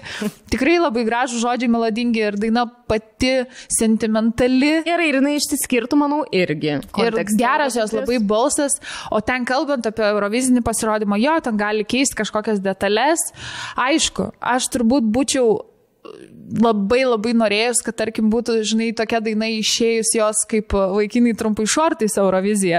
Kai ten, aš atsimenu, labai gerai atsimenu, kai žiūrėjome žmonių apdovanojimus ir būtent jinai pasirodė, tos 2 gabalus buvo ta lėta viena daina ir po to vaikinai trumpai šortais ir ten buvo šoko su bičiukais su šortais ir ten pasikeitė jos apranga. Tai ten iš viso tas toks oldschoolinis ir muzika tokia įtraukianti ir ten tas visas šokis, jo, ten būtų daug labiau toks eurovizinis pasirodymas ir labai įsiskirtų, bet jeigu jinai varytų su šitų gabalu, tikrai šaunuolė, nepadarytų gėdos. Ne, kad gėdos nepadarytų. Kad gėdos tai aišku, man tai toks atrodo, kad net nežinau, per gerai jinai Eurovizijai. Aš nežinau, ar dar iš viskam čia yra svarbu, kas važiuoja ir kas atstovauja. Lietuviam visada buvo ir bus svarbu. Aš tai žinau, vienintelė, man atrodo, dar tai. Man labai keista, kad žmonės dabar Euroviziją nulaiko, kad tai yra kažkoks, Eurovizija. Jūs pažiūrėkit, kad ir tai italų grupė Måneskin, kur, blėt, vėl nukėlė koncertą. Atsiprašau, aš jau galvojau kovą, važiuosiu jų koncertą ir vėl nukėlė. Bet jūs pažiūrėkit jų grupę, jie dabar pasirodė SNL Saturday Night Live, New Yorko vienas pagrindinių šou ir visokiose late night'ose pasirodo. Bet jie apšildė Rolling Stones. Tarkim, tas irgi italas, tas Mahmudas, kur man patinka, irgi užėmė 2 vietą. Ten Fashion Weeks jį jau visur kviečia, jis ten ir pasirodymus daro ir tikrai ir New York'e koncertavo.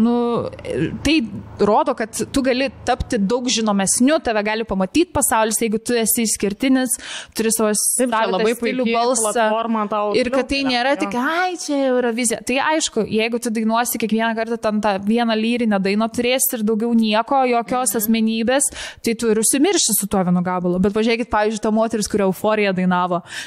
Iki šiol atsimenu, aš ją Euforiją. Arba ta Wolf, ar čia ta pati, kur daina Wolf buvo. Ir vilku.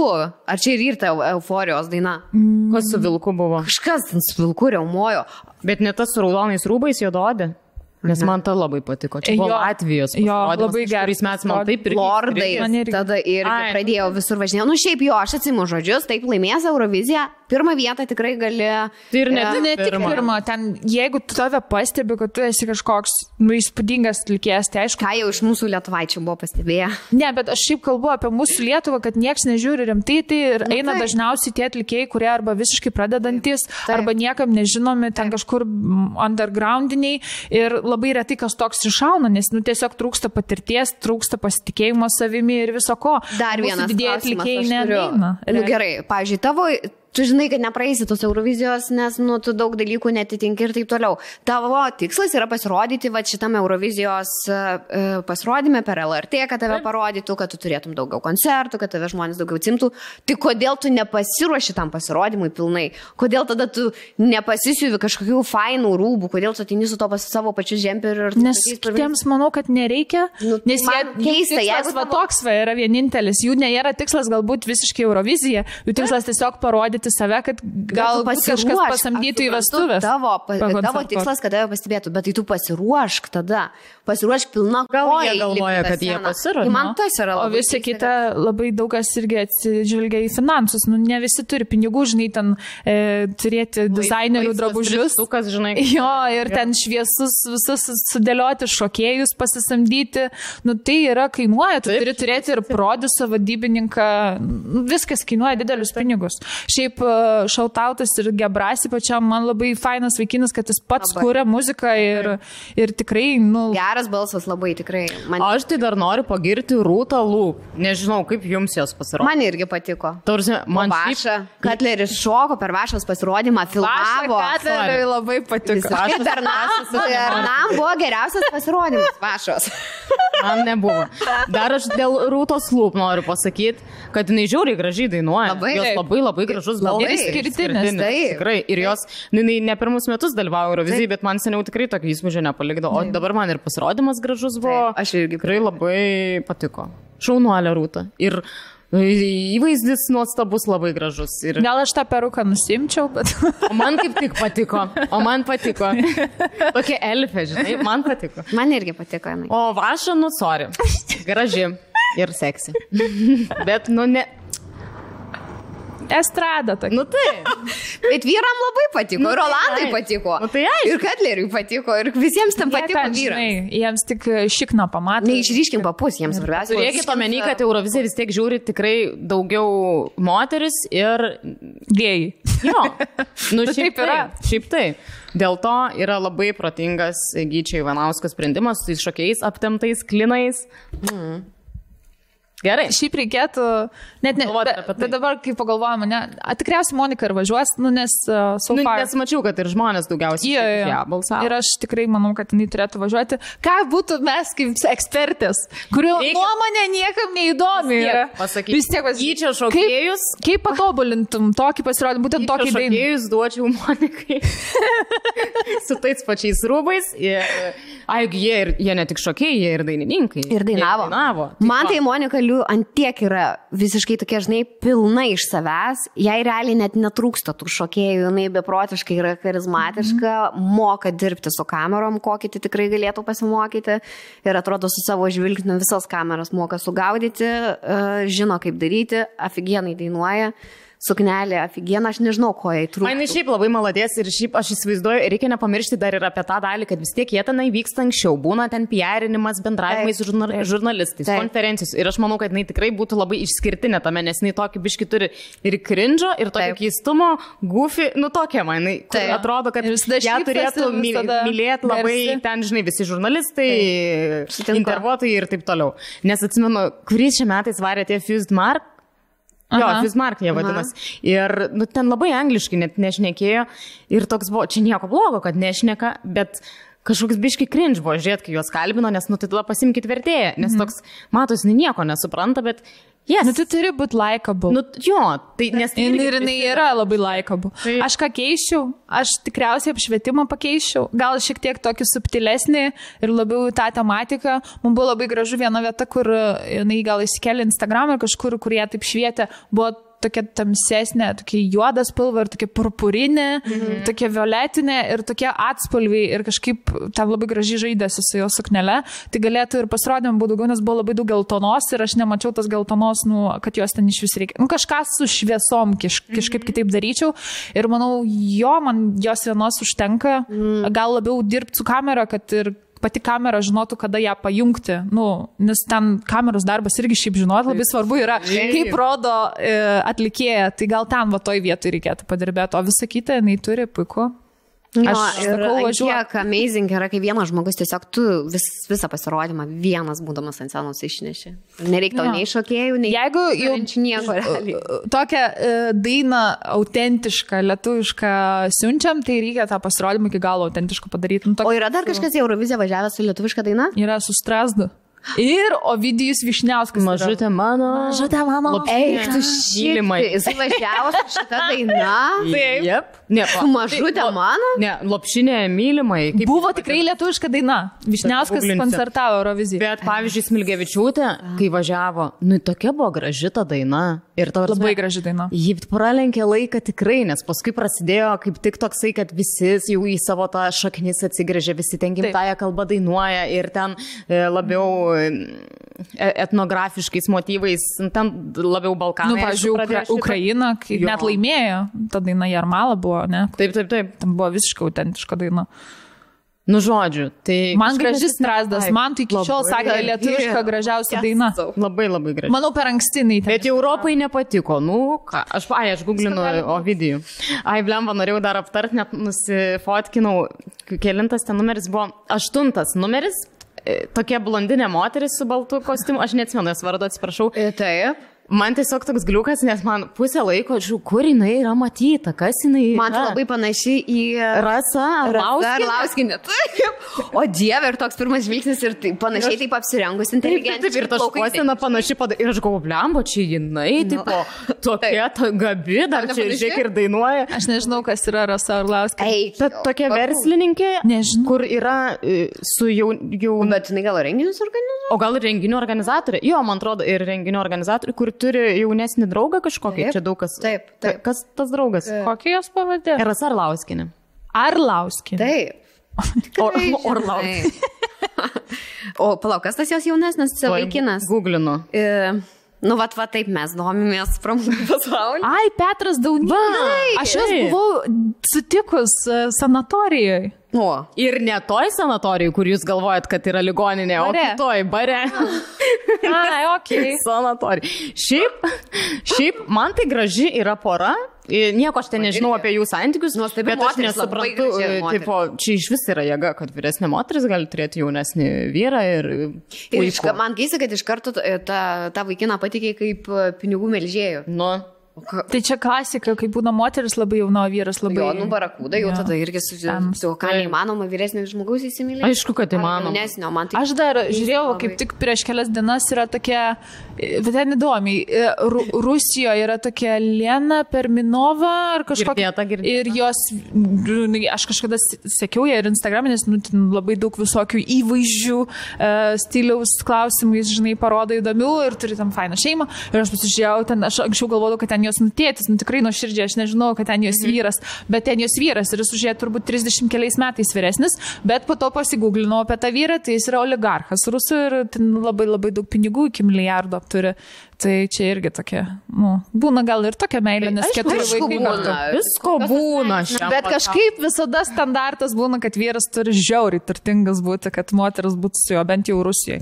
Bent jau Rusijai. Nu jo. O girdėjau dabar Lietuvoje yra laimėtas, kuris laimėjo 24 milijonus. Ir aš skaičiau interviu ir man taip gerą ant širdies, žinokit, buvo. Gal pirmas toksai intervas buvo, kuris jis sako, ten pasakojo, kad kaip sužinojo, kad laimėjo, kad žodžiu, aš pats patikrinau, paskambinu žmonai. O ir pasakau, jo duomenis? Ne, pakeistas vardas, kad sako, žmona, tipo, atsisėsk, turiu labai svarbę žinią. Ir jinai tipo, nepatikėjo. Ir kas man buvo faina, kad klausė žurnalistas, tai ką jūs darysit tais pinigais. Ir tas žmogutis sako, tikrai nemesiu darbo savo, nes labai jį myliu, bet tipo, atsisėsim. Ir sako, tipo, nekeliausim čia per visą pasaulį. Pirmiausia, tai tipo, atsisėsim su žmona ir pagalvosim, bet tikrai neišeis iš savo seno darbo, nes jį labai myliu. Ir man, žinokit, toks gal pirma istorija, va tokių, kur staigiai išturtėjo žmogus, nes šitas žmogus iš karto pateko į 200 turtingiausių Lietuvos žmonių ir šalia Sabonio iš karto. Tai toks taip šilta ant širdies pasidarė, kad normalus žmogus laimėjo. Kaip įdomu, koks jo darbas. Nežinau. Aš iškart skambinčiau konsultantai tai visų finansų, žiūrėk. Dabar mes 24. Turim tokį reikalą.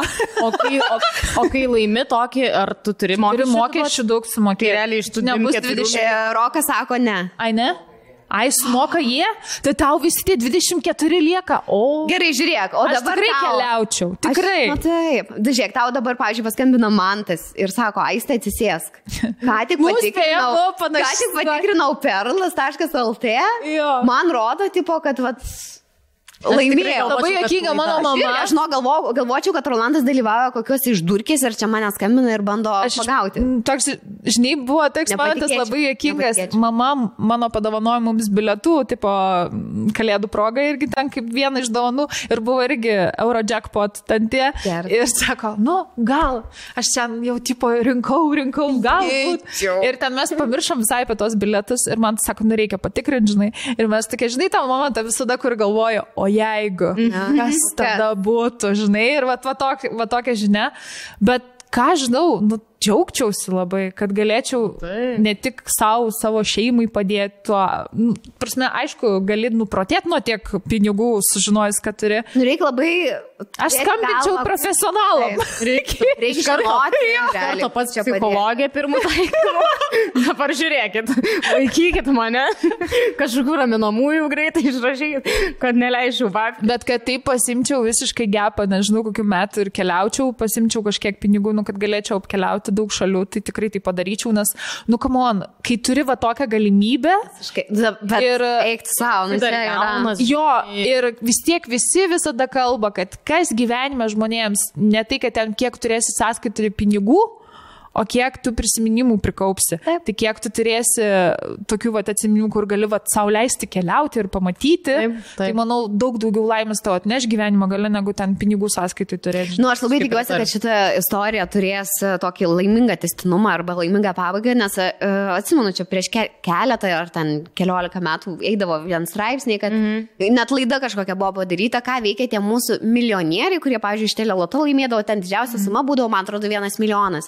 Ir buvo ten laidos, man atrodo, apie juos padarytos ir visi prasigerdavo arba jau laimėdavo tokie žmonės, kurie gyvena socialioje visiškai šeimoje ir tiesiog prageria ir prašvaisto tuos pinigus. Tai labai, labai tikiuosi, kad šita istorija bus faina, nes atrodo, kad normalus žmogus laimėjo, normali protinga šeima laimėjo. Tai... Aš tai žiauriai džiaugiuosi, kad pagaliau, Lietuvoje milijonus laimėjo, nes visada būna Norvegija, Suomija, Vokietija. Dalykas ir galvoja, čia meluoja. Taip, ir tai jie tų babkių turi. Taip, labai labai smagu, kad pagaliau tokį didelį laimėjimą Lietuvoje turim. Labai. Šaunu, labai džiaugiuosi. Sėkmės žmonėm. Ir keliaukit. Pasakykit giminaičiams, kad laimėjo. Žinot, aš šiaip dar tokį trumpą pagalvau, nuo to momento, kai laimėčiau tos 94 lemus, jeigu laimėčiau, jau mano draugų sąrašas yra baigtinis. Jau naujų draugų aš nebepriemu į savo kompaniją, nes aš įsivaizduoju tai pasijaustų, jau visi norėtų draugauti. Visi norėtų į tavo jachtą. Ir tavo malus parnių prašyti. O aš visus, kurie buvo vargę su manim, jūs su visom Maldivų salą. Visiems po 100 štukų. Tikrai. Tai va. Po vilą Maldivų saloje visiems. Jau neįsijauskit, vilas negausi. Neužtektų pinigų. Reikia ir man kažką pasilikti. Sveiki sugrįžę. Tai šiandien mūsų yra naujas draugas, sakyčiau, nors, kai buvo tarpušvenčio podcastas, mes keturiese žaidėm žaidimą poroms ir uždavinėjom labai atvirus klausimus vieni kitiems. Būtent iš šitų kortelių. Taip. Tai pokalbių gidas.lt, čia galite įsigyti šitas korteles ir mes būtent klausinėjom klausimų iš noriu tave išgirsti kortelių rinkinio. Čia labiau poroms jis yra skirtas. Taip.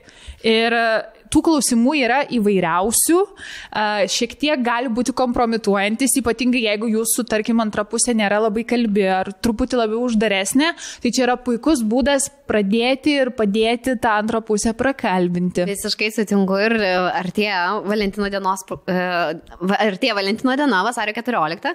Nežinau, kaip kas švęs, bet manau, kad labai gerai idėja susigalvoti kažkokį vakarą kartu praleisti ir pasimti šitas kortelės, vienas kito išklausinėti, dar daugiau sužinoti apie savo antrą pusę. Arba ir puikiai dovana, tai galėtų būti vietoj gėlių ar atsivogti ten šokoladą.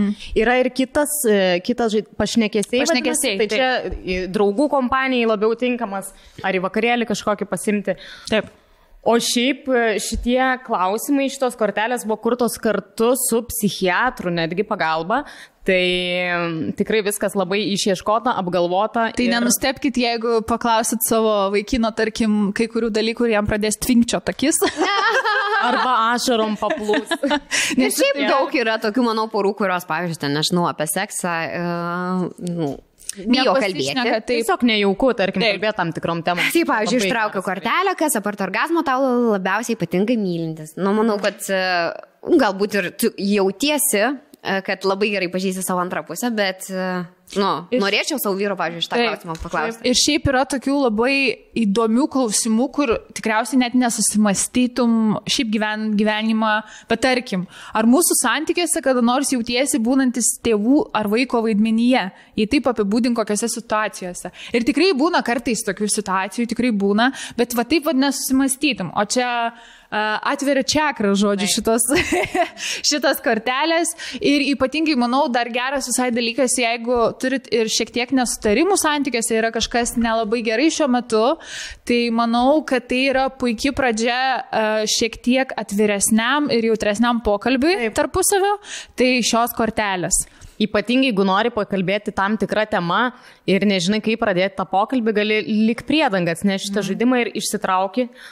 Lyg čia klausimas, ką tu kaip asmenybė atneši duodi šitiems santykiams? Yra toksai klausimas. Tai čia ne aš pats sugalvojau šitą klausimą. Teisingai šiek tiek panaudoti šitas korteles. Aišku, galite ir porom žaisti, kaip mes bandėm, tai galbūt šiek tiek ir linksmiau, taip, bet tikrai išbandykit, galite pasimti kokį vyno butelį, dviesi atsisėdę vakare, pasišnekėti taip atviriau su šitų kortelių pagalba. Tai žodžiu yra, nori tave išgirsti labiau tinkantis poroms ir pašnekėsiai labiau tinkantis draugų kompanijoms. Ir mes turim dar nuolaidos kodą. Dar to 60, pokalbių gidas.lt jums suteiks 10% nuolaidą. Tai paskubėkit ir įsigykit. Puikiai ir Valentino dienos dovana, galima sakyti taip. Mes Valentinkę švęsim kitose šalyse. Tikiuosi, bus man išlankstyta gulbė ant lovos iš rankšluosčio. Jau ne tik iš rankšluosčio, manau, tau gulbė išlankstyta. Iš bygo. Galim ir, prašau, kad tikiuosi šitas buvo įrašyta. Ačiū Dievui. Nežinau. Kas čia vyksta? Gilminė. Nežinau. Savo pusėje. Čia aš? Nežinau. Čia Mantas Tonkaus bybis. Bet iš jo bybio užteks gulbę išlankstyti? Kaklui tai tikrai.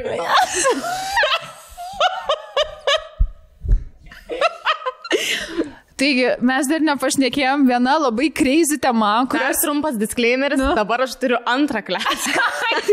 Nes valgiau guacamolį ir čia užsimečiau, aš prasiskalbiau, bet vis tiek yra dar šiek tiek žalia. Tai dabar įkelsim fotkę, kaip vienas su to guacamolį atrodo, nes aš nufotkinau. Ir toks, kuriuo sunku nepastebėti tokio klasę. Nesėkminga diena, turėčiau pasakyti, tiesiog kerėplos viršukalnė. Ir iš rūbai reikia juodai rinktis. Realiai taip.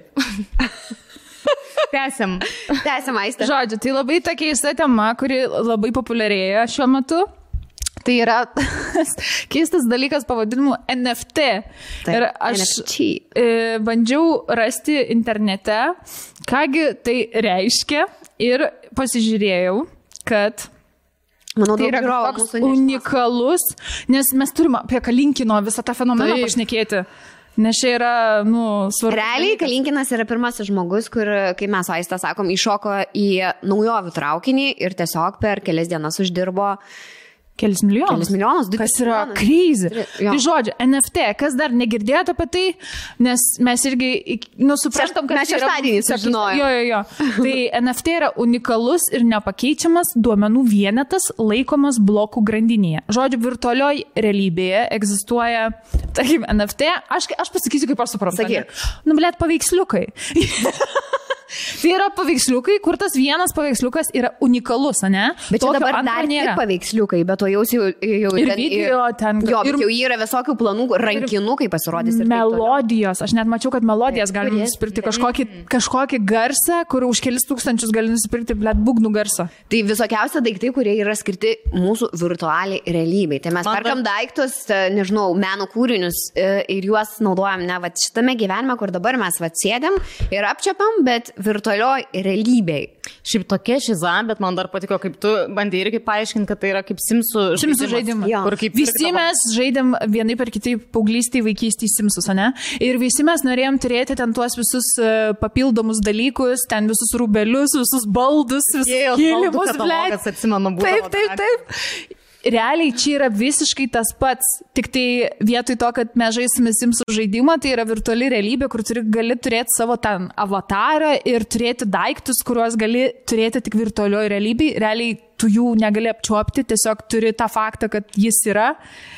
Čia sunku suvokti, bet jūs atsimenate, kaip Simsų žaidime, pavyzdžiui, paveikslai kainuodavo nežmoniškus pinigus, tarkim, paveikslas 15 000 ar ten 20 000, tai čia yra lygiai tas pats, yra paveikslų, kurie ten po kelius šimtus tūkstančių kainuoja ir tų paveiksliukų visokių unikalių ir žmonės tai perka šiuo metu, nes jie galvoja, kad kažkada pakils vertė ir galiausiai viskas kažkuriuo metu persikels į virtualią realybę. Bet man atrodo, jau dabar perpardavinėja už didesnės sumas tai, kas nusipirkta. Jau dabar tas traukinys įsivažiuoja. Aš jį pagalvojau, visas šitas konceptas turėtų taip erzinti visus, tos survivalistus, kurie... ekologiškas gyvenimas. Ir ne tik ekologiškas, bet tie, kur ten, bus pasaulio pabaiga ir konspiracijos. Tipo, jūs galite pirkti tik tai gyvą auksą. Gyvas auksas tai tas, kur apčiuopęs luitas, kurį tu gali užsikas savo kieme ten. Arba pinigus visus laikykit kojinėje, nes tik tai turės vertės, kai viskas čia žlugs, tipo. Tai jiem iš viso turėtų, jie plaukus nuo galvos rautis, kad vyksta tokie dalykai. Nenoriu suklysti, bet aš jau mačiau Hermes rankinukus, tipo, kur ar juos jau pardavinėja, ar kas, bet čia ne tie tikrieji rankinukai, o virtualūs rankinukai, kur ir kaina beveik tokia pati, tai tokia pati aukšta, tik kad tu nusipirki virtualų rankinuką. Ir mes vaistai matėm, kad tu namus virtualius jau gali pirkti, kur šiuolaikiškai gerai įrengti didžiulės vilos, kotedžai ir taip toliau, ir tai yra virtuali realybė. Ir kaina tokia pati kaip tikro. Labai keista. Tikro namo. Tai va, o kalbant apie Robertą, tai sveikinimai, kad... Visiškai Robertai. Šaunuolis. Pagaliau. Lietuva atpažinta. Taip, pripažinta. Prieš kelias dienos mačiau, jisai kėlė screenshotus, kur jo puslapį yra palaikinus Paris Hilton, kur rašė Jason Derulo, ne? Žinutė jo, kur... Nežinau, aš dalinčiausi tokiais dalykais, bet well. O kiek daug lietuvaičių Jason Derulo rašo žinutės. Jo, bet šiaip tai kalbant, ten, kaip suprantu, įkelta buvo irgi tų unikalių vienetinių paveikslėlių apie 10 štukų, ne kažkas tokio. Ir jie visi, kaip suprantu, buvo išpirkti, arba bent jau labai labai didelė dauguma. 10 000 išpirkti. Jo, tai išpirkti visi. Tai, čia labai labai sveikintina. Ir... Dar vienas milijonierius Lietuvoje, ir šiaip nerealu, kad, aš kiek skaičiau, jie tipo nuo vasaros, praėjusios vasaros dirbo ties šituo. Tai vadinasi, ant kiek anksčiau jie suprato, turbūt pasiekė, pavyzdžiui, aš kaip suprantu kitų mados namų, nes kas ten Gucci, dar kažkas irgi iš tų. Louis Vuittonas jo tipo pardavinėja.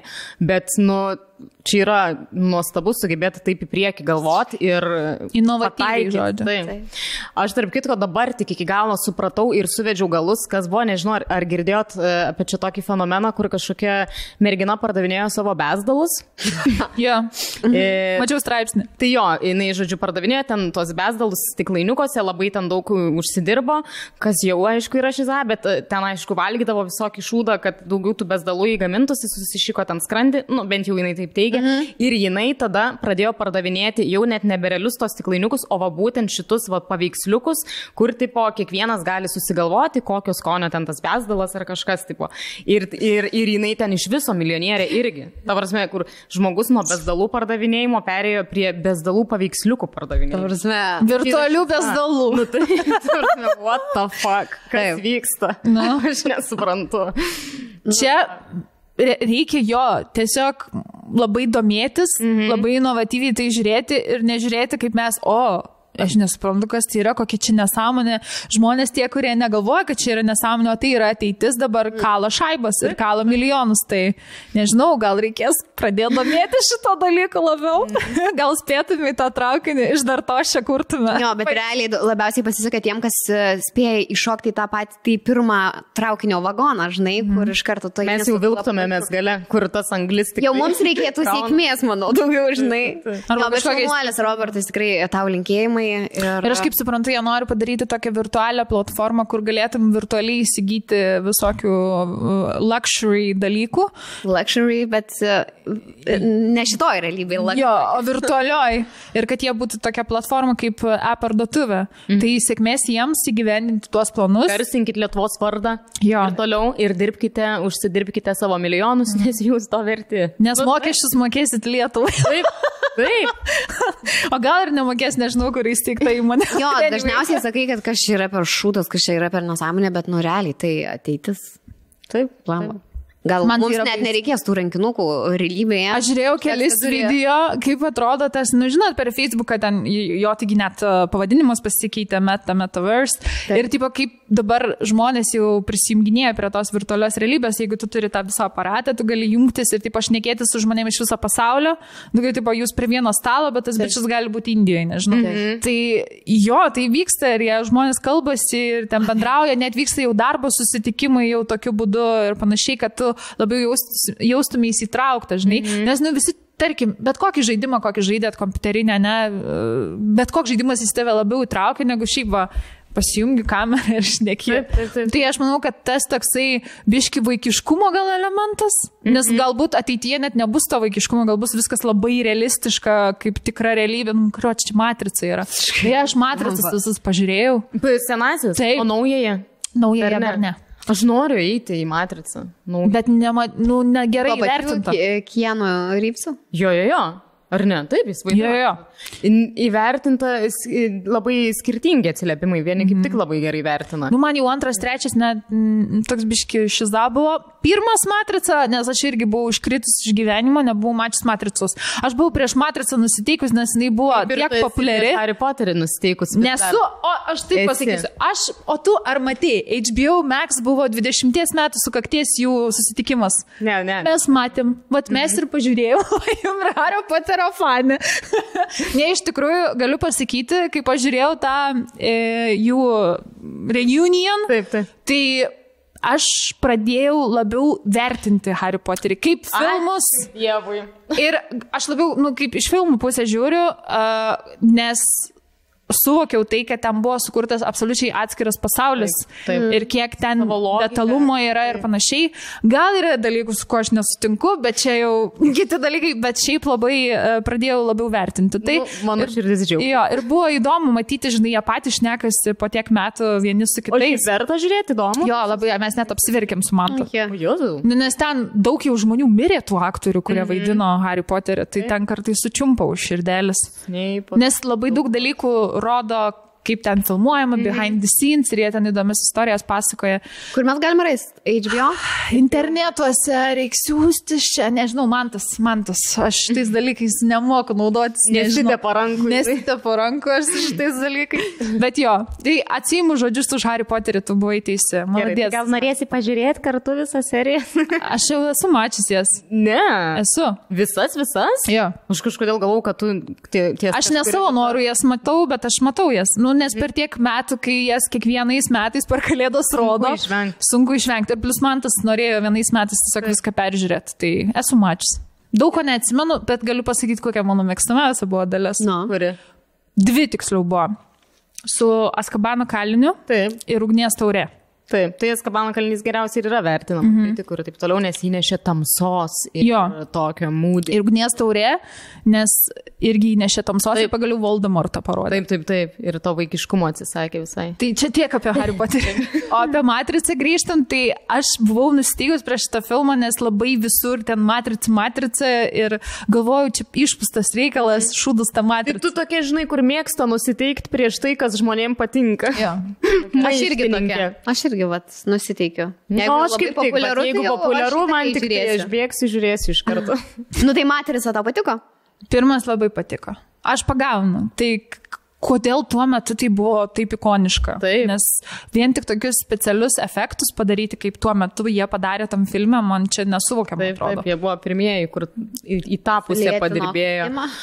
Bet aš atsimenu, paauglystėje, ankstyvoje, kai pamačiau tą pirmą dalį, man taip išnešė, tarsi man ant tiek buvo, wow, tipo, eina savo, jeigu iš tikrųjų viskas čia yra netikra, o dieve. O tas, užduosiu jums tą klasikinį klausimą, kurią tabletę rinktumėtės, mėlyną, raudoną. Neatsimenu, kuri reiškia, kuri, tipo mėlyna, kad, man atrodo, lieki gyvent, šitą gyvenimą. Mes jau turėjom šitą klausimą, man. Sakau, mėlyna man. Aš irgi mėlyna. Nahui man tos raudonos. Jeigu aš tai sužinočiau, o raudona, kad tu, tipo... Paraleliniam pasaulyje? Tam, ne, kad realybėje. Bet toj tikroji realybėje, bet kurioje tu turi ten kovot su tom mašinom, robotais, tais, kurie ten yra viską užvaldę ir, tipo, valgyti tarakonų putrą ir... Ne, aš būčiau už mėlyną, nes tikrai nenorėčiau pamatyti tokios realybės.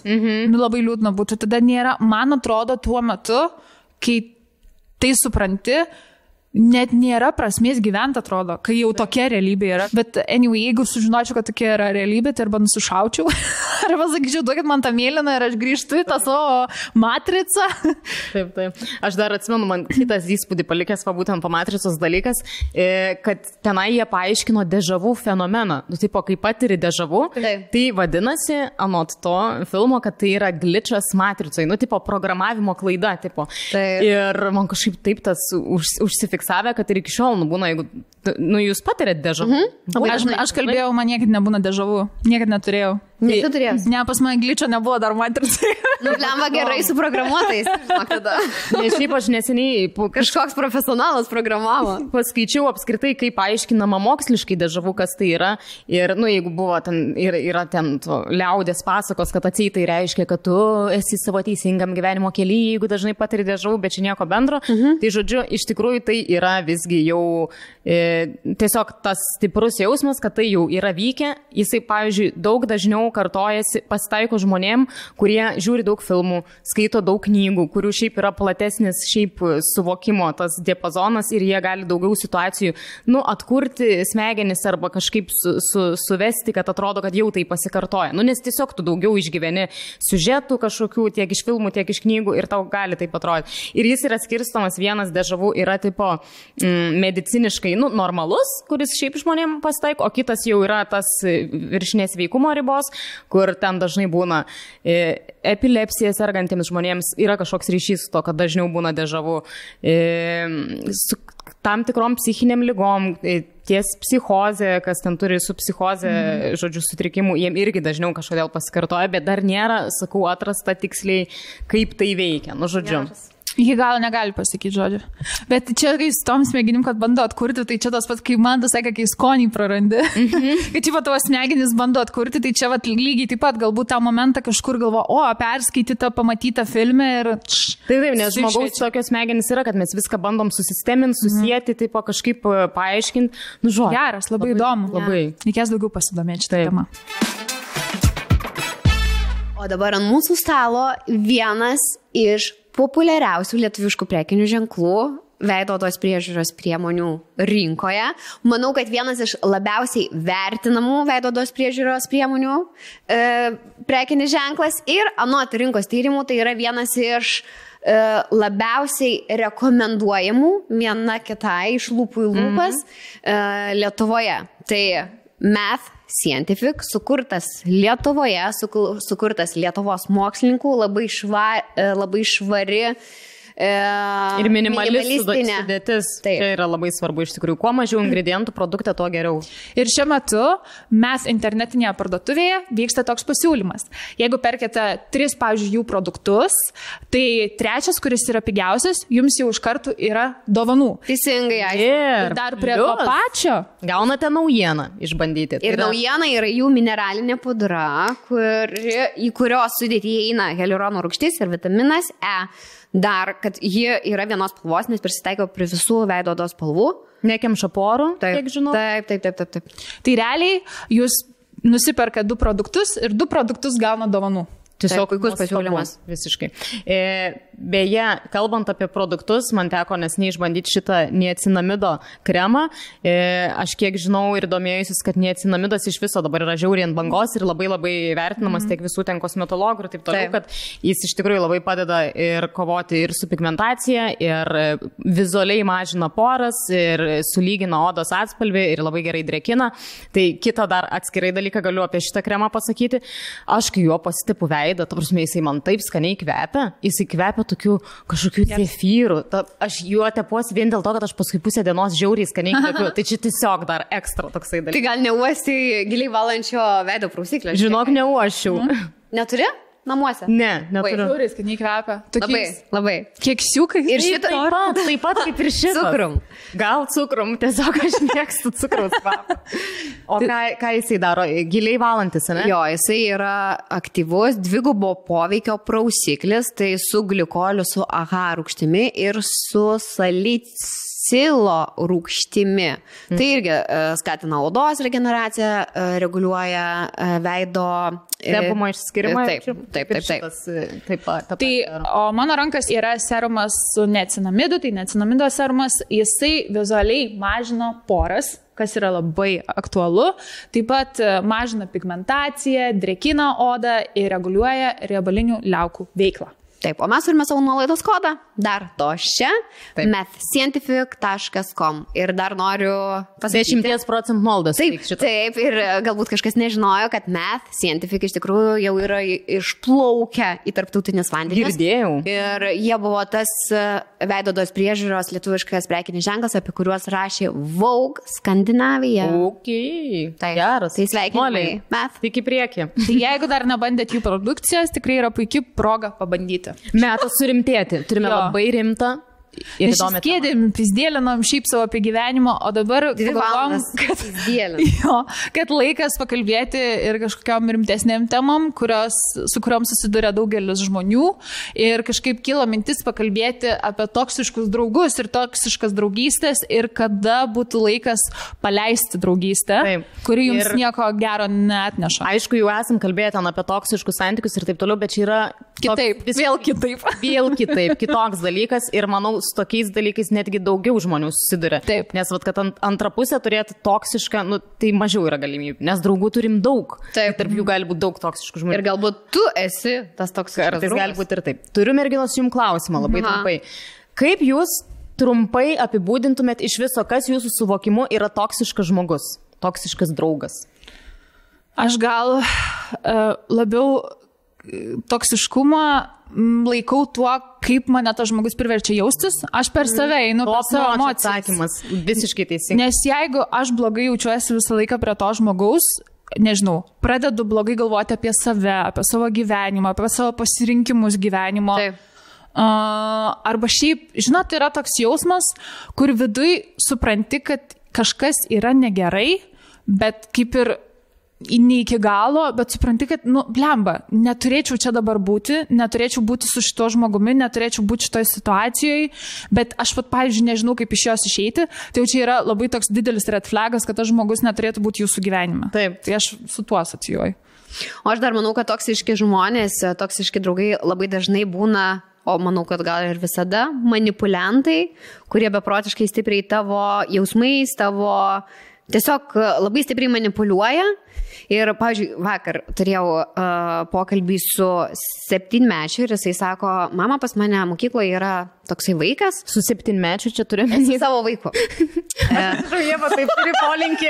Na, mano vyras, niekas nežinot, kas jis toks. Gal atrodos kaip 7-mečio, gerai. Turėjau pokalbį su 7-mečiu. Galvau, nuslėpsiu, kad turėjau pokalbį su savo sūnum, ir mes kalbam, sako, mama, mokykloje yra vienas toksai vaikas, kuris visada per pertraukas, ne mano klasiokas, bet iš kitos paralelinės klasės, kuris per pertraukas visada ateina prie manęs, visada sako pastums, visada, pavyzdžiui, kažkokį mokytojai pameluos, kad sako, aš tą ar aną dariau, kuri, sako, mama, bet jis taip elgėsi ne su manim vienu, su daugybė žmonių. Ir aš kalbu su Matėja ir skaužinai, Matėjau, tikrai yra kartais, nesakiau, kad toksiškas žmogus, tikrai yra tokių, sakau, vaikų, suaugusių, kurie bando tave išprovokuoti, savo tokiu elgesiu. Nu, ir kadangi aš tikrai žinau tą berniuką iš to šeimos, tai, žodžiu, gavosi taip, kad mes sakom, kad galbūt jisai šeimoje mažai dėmesio gauna, galbūt gauna nepakankamai dėmesio ir jisai tokiu savo elgesiu bando tave taip išprovokuoti ir bando ne tik tavo, bet ir, nu, realiai pusės mokyklos dėmesį gauti.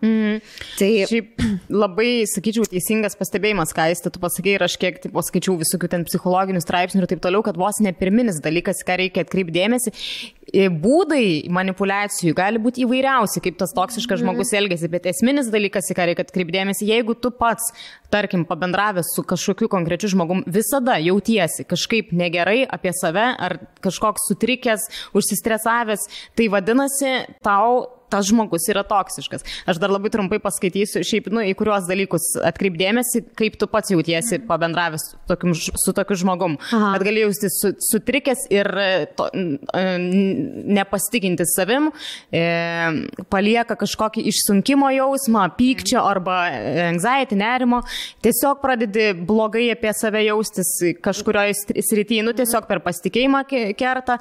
Kitas dalykas yra, jeigu tu nuolatos jauti įsipareigojimą padėti kažkaip žmogui spręsti už jo problemas, pastebi tada, kad ribos, kurias tu bandai nusistatyti, yra visiškai negerbiamos arba jom yra manipuliuojama, visada jauti kaltę, jeigu sakai ne, arba jautiesi, lyg turėtum visada ant pirštų galų prieš tą žmogų vaikščio, dėl kažko teisintis ir nuolatos keisti savo elgesį ir prie jo prisitaikyti. Tai čia yra tokie pagrindiniai dalykai, ką reikia atkreipti dėmesį, kad suprastum, kad tai yra toksiškas žmogus. O kaip dar klausimas? O pavyzdžiui, yra žmogus, šalia kurio aš jaučiuosi blogai, nu ir galima sakyti, kad jisai toksiškas man. Ir kaip jūs manot, ar tas žmogus tada tik tai man toksiškas, ar jisai gaunasi visiems toksiškas? Manai, kad prie to žmogus tada visi blogai jaučiasi? Nu, aišku, gali būti, tarkim, jeigu aš, pavyzdys, ten nepasitikiu savo išvaizdą ir šiaip jaučiuosi ten negraži ir kiekvieną kartą jaučiuosi blogai pabendravusi su gražiom moterim. Tai jau čia yra mano problema, tai jau ne jos yra toksiškas, tai čia kitoks tipo pavyzdys. Arba gali būti tik tai vienam žmogui. Aš kad viens ant vieno santykis, žinai. Čia visaip gali būti iš tikrųjų. Bet aš sakau, aš visą tai asocijuoju jausmu, kokį tu jauti prie to žmogaus. Taip. Ir pirmiausia, turi jo galvoti, jeigu tau toksiškas, tai ką, nesvarbu, ar jis kitiem toksiškas ar ne, tau turi galvoti apie save. Kuo labiau tas ribas bandyti nusistatyti. Dar vienas dalykas, aš manau, kad labai dar prie to prisideda, ar tu gali būti autentišku savimi prie to žmogaus. Neapsimetinėti nieko geresniu, negu tu iš tikrųjų esi, ar kad protingesniu labai dažnai, nes ir labiau pasisekusiu. Nes yra tas, kad kaip prie kažkurių draugų tu bandai, nežinau, pritemti save. Jo, pritemti, pasirodyti kažko, ko nesi. Tai manau, kad čia irgi labai didelė raudona vėliava, kad nėra geras santykis, reiškia, su tuo žmogumi, kad tas žmogus neturėtų būti tavo gyvenime, nes tu tiesiog blogai jausiesi visą laiką.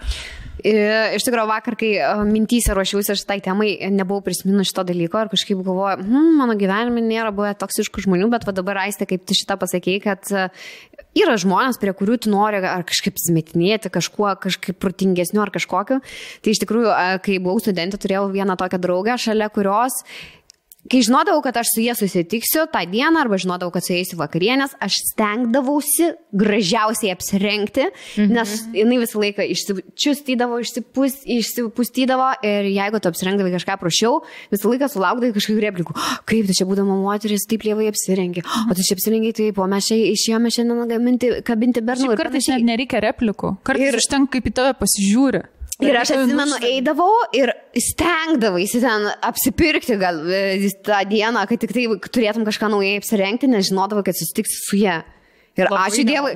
Ir dabar galvoju, kad ačiū Dievui, kad mūsų keliai išsiskiria, net neįsivaizduoju, ką jinai veikia gyvenime, jo, bet ne tik aš viena stengdavausi pakeisti savo garderobą ir panašiai, bet ir mano draugų ratas, kai eidavo su jie susitikti, nu tai reikėdavo labai stipriai pasipuošti, nors šiaip nesipuošdavai labai stipriai. Aš, pavyzdžiui, žinau vieną atvejį.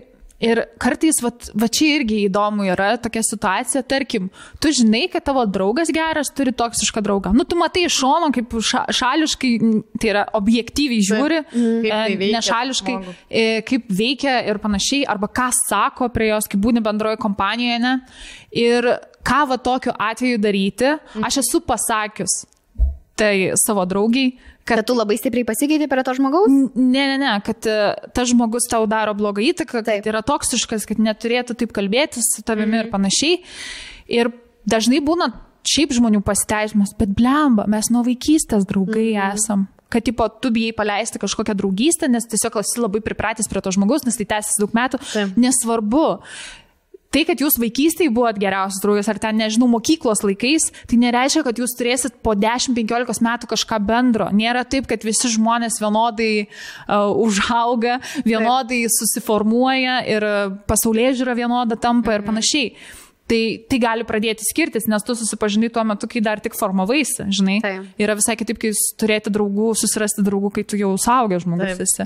Bet čia labai dažnai yra problema, kad tu jau, jeigu turi ilgą draugystę ten, kuri tęsis daug metų, nors dažnai būna ir toksiška, tu tiesiog nenori jos paleisti, nes tu kažko bijai, kad, nežinau, prarasiu draugą, tai aš jau turbūt daugiau kitų draugų nesusirasiu, arba, kažko tikiesi, kad gal pasikeis, nors nepasikeičia, bet vis tiek numarinuoji. Taip, labai geras tavo, Aiste, žinok, pastebėjimas, nes iš mūsų visų laiškų, kiek mums atsiuntė klausytojai žiūrovai, tai ir buvo keli tokie, kad aš labai nenorėjau paleisti savo vaikystės draugę, savo draugę, su kuria buvom nuo 1 klasės, kurios buvom nuo 7 metų. O tiesiog tu nevienodai augi, nevienodai kartu užaugate. Tai tas prisirišimas prie praeities ir tas toks bijojimas ateities, manau, kad daugeliui labai, kiša koją. Ir aš, pavyzdžiui, tikrai, vietoj tos savo draugės, aš tikrai, sakyčiau, eiktų nahui, tikrai, nuo širdžiai sakyčiau, tiek, kiek ten gauni replikų apie visokius dalykus, kad ir ką ten pasakytų, kad ir kokios ten būklės pasakytų, nes dažniausiai ten ir išgėrė būna, pasako, ten atsiverčia liežuvis. Ir žinai, kai aš nesuprantu, kaip tu, bet va tas žmogus, bet jisai nesuvokė, jis supranta, sako, čia yra draugystė nuo senų labai laikų ir aš, blemba, jinai tokia va yra. O tokia yra. Ir, bet, blėt, jinai gadina tau gyvenimą. Prisiminiau tokį trumpas inkliuzas. Nežinau, kieno čia frazė, bet kur kažkas rašė, žodžiu, kad jeigu žmogus apie save mėgsta sakyti, aš tiesiog toks esu, mano labai sunkus charakteris. Tai tiesiog jis kitais žodžiais sako, kad aš esu bibys tiesiog. Ir aš nepasikeisiu. Ir man pochui kitų žmonių jausmai. Mano toks sunkus charakteris, aš tikra ragana. Tu va dabar taip kalbi ir man toks vienas žmogus iššoka, kuris reiškia daug socialinį erdvę ir čia kažkada jos storį žiūrėjau, tos moters ir... Mantas Tomkus. Ne, man kažkaip Mantas Tomkus kaip tik labai toksai normalus. Suturėjęs dabar, labai ypatingai socialinytas. Taip. Ne, tai tikrai ne Mantas Tomkus. Čia iš moters girdėjau tokius, kur, šiandien tai diena, kai aš labai noriu su kažkuo pasipykti. Blemba, galvoju, kaip tu dažnai atsikeli tokios nuotaikos, kad nori su kažkuo susipykti arba nori vienas kitą bibiais kažkokiais išvadinti čia, žodžiu. Kai tu kalbėjai, tai man iš karto iššoko tokia moteris ir aš manau, kad tiesiog pakankamai toksiškas žmogus. O Aiste, tu ką sakai, kur mano toks, jinai tokia yra, mano toks charakteris, tai žinok, dabar ką tik prisiminiau, mes turėjom tokią giminaitę, turėjom ir turim ir visą laiką jinai viską darydavo, atrodo, norėdavo kenkti savo giminaičiams, provokuodavo ir taip toliau ir visi giminaičiai ten per giminės balių sakydavom, jinai tokia yra, jos toks sunkus charakteris. Nichuja. Negali teisinti tai tik šitą frazę, tai yra daug gilesnė problema. Vadinasi, nedirbi su savimi, tavo sunkus charakteris. Čia toks tai labai trumpas laiškelis pradžiai, nes paskaitysim tikrai kelius laiškus apie tai, nes visokių tų istorijų būna, bet čia toks trumpas pradžiai. Apvažiavimui. Sveikas Panas. Labai malonu klausytis jūsų podcastų, nesikartosiu, kaip ir visi jums rašantys žmonės. Kokios jūs nuostabios ir gražios pačios, tai žinot, ačiū. Susigėlau. Taigi trumpai apie mane. Esu jauna mergina, 28 metų, dirbu, mokausi, skaitau knygas, žodžiu, gyvenu gyvenimą. Trumpai apie mano istoriją. Turiu draugę, kuri mane užpisa. Kartu mes su ja nuo vaikystės. Viską darydavom kartu.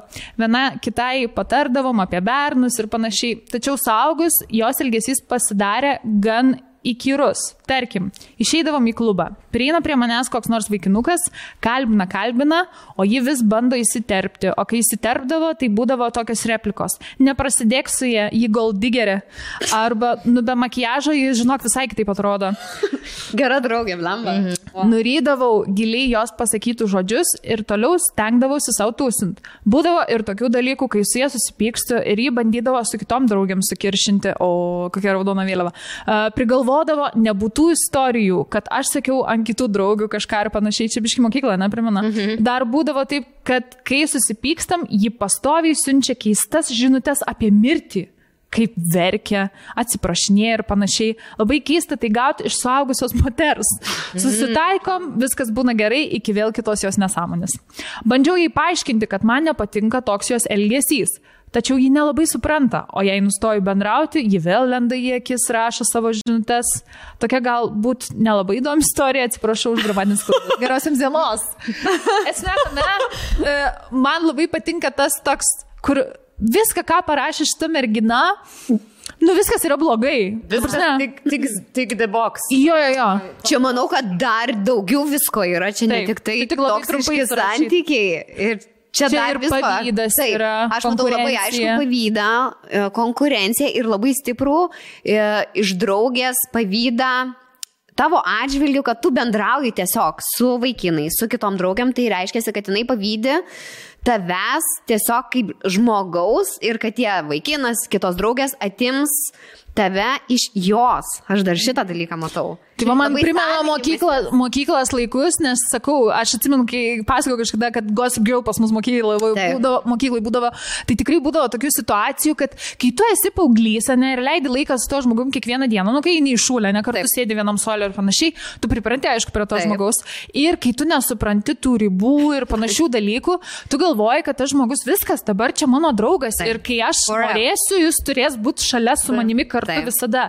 Ir kad jeigu tas, nežinau, būdavo taigi tas skauduliukas, kai, tarkim, susiranda kokią kitą draugę ir su jie kažkur išeina. Taip, ir jeigu tai kitai draugai pasiūlo, pavyzdžiui, kažkur važiuoti į tėvų sodybą, o tau nepasiūlo. Arba pas tave į namus pakviečio tavęs, ne, ir jau tu matai nuotraukos kartu ten su kita draugė. Tai va, suprantat, ir bet čia savinimas. O paskui susitinki pirmadienį mokyklą ir pasakai, tai mes ten tą veikia, man ir tu... Tai nemalonu. Tai va, ir dabar įsivaizduokit, kai mes dabar suaugę žmonės, mes suprantam, kad čia visiškai yra normalu, mes negalim savintis kito žmogaus, bet tuo metu tau labai skaudu. Man čia labai priminė tą situaciją, kad tas žmogus, suaugus moteris, nes vien tik šitą merginą reiškia, kad 28, tai jau čia jau, žinai, ne 17, ne 18 metų.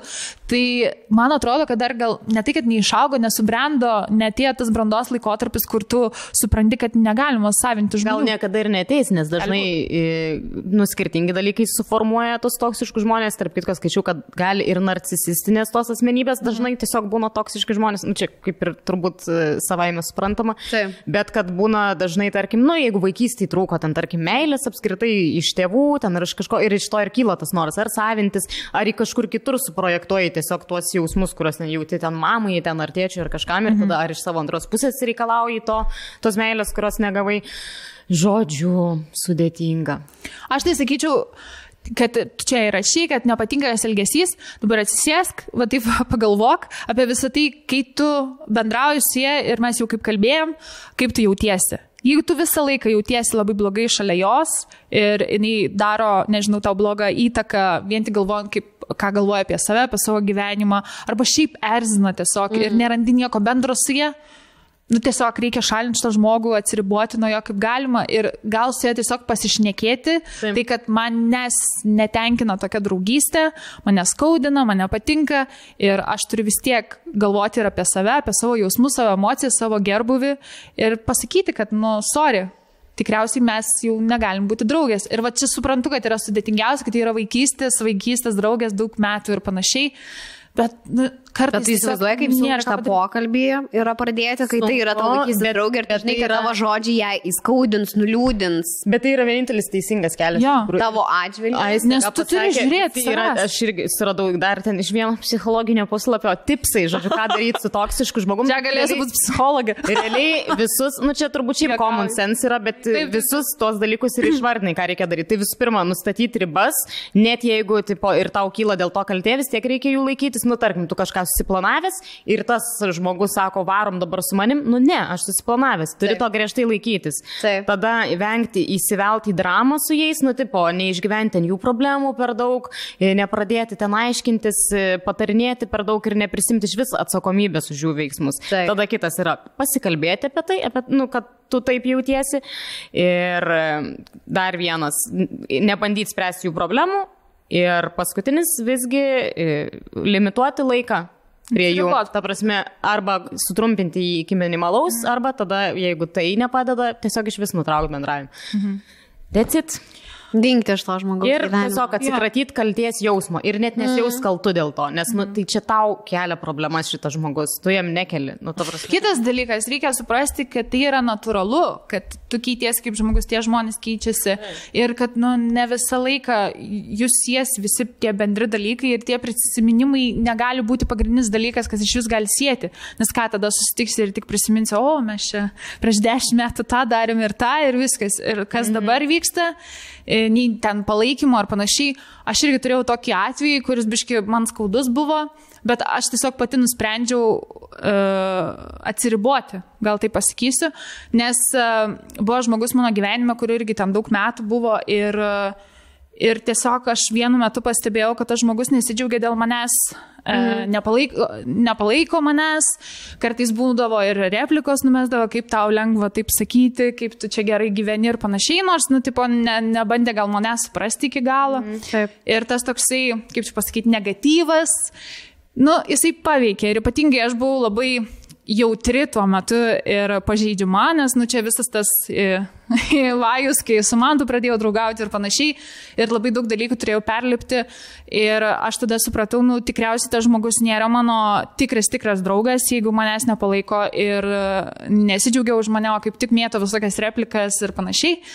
Ir aš tiesiog nusprendžiau tai, kad ir tai buvo biški sunku padaryti, nors, žinai, adekvačiai tu suvoki visą situaciją, tiesiog tai būna gyvenime ir nieko negali padaryti ir tu neturi jaustis šūdina žmogus, kad taip atsitiko. Tiesiog reikia, kaip aš dabar labiau bandau save į pirmą vietą tiesiog pastatyti, dėti, nes jeigu aš pradėsiu tiesiog galvoti tik apie kitus žmonės, ką jie jaus, ką aš įžeisiu, ką padarysiu, jeigu aš pati chujovui jaučiuosi visą laiką, tai, man tada nebus gero gyvenimo, aš nesijusiu rami, neturėsiu tos vidinės ramybės ir neišimsiu toksiškų žmonių iš savo gyvenimo tiesiog tokiu būdu. Tai, mano buvo sprendimas tiesiog riboti bendravimą, limituoti ir taip automatiškai gavosi, kad atitolimas ir, tiesiog taip yra. Nes aš labai šiaip vertinu draugystę ir aš turiu draugų, kurie mano gyvenime nėra taip, kad aš turėčiau labai daug draugų, bet aš vertinu tuos draugus, kuriuos per savo gyvenimą susirenku tiesiog tose etapuose, kai mes kalbam. Ir aš tikrai noriu išlaikyti tą ilgą draugystę, kad ir kaip ten kartais sunku būtų, bet šiuo atveju aš tikrai nesijaučiu blogai, reikia kartais save statyti pirmą vietą, tai linkiu tai merginai lygiai tą patį padaryti. Linkime ir mes. Ir mes linkim, taip. Su gelminė. Taip. Sveiki sugrįžę. Dabar trumputė reklaminė pauzė. Tai jau ne pirmą kartą pas mus svečiuojasi Antėja.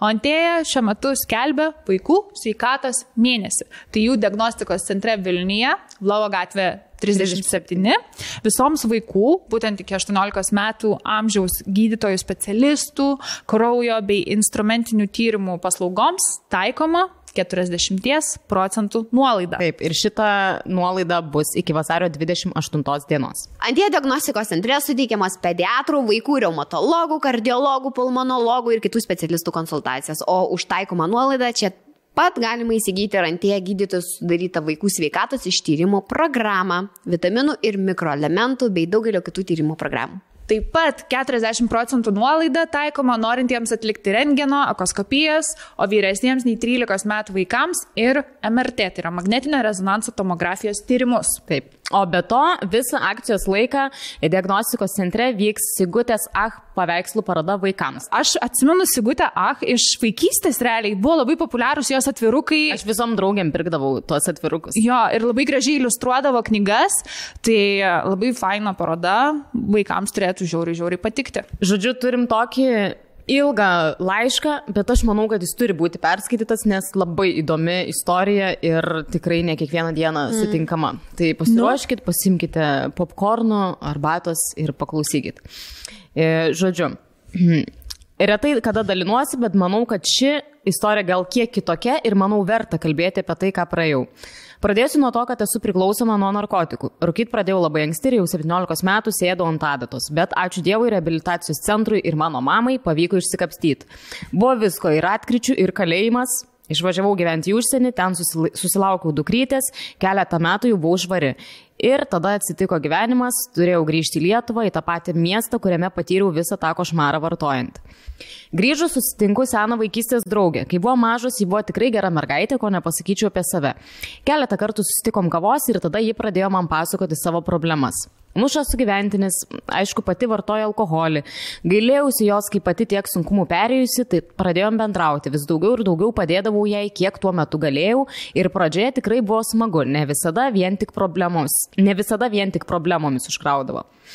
Išsiskiria jis su tuo draugu, padedam grįžti atgal pas tėvus ir tada, kai jau atrodė, kad didžioji dalis problemų išspręsta, iš tiesų jos tik prasidėjo.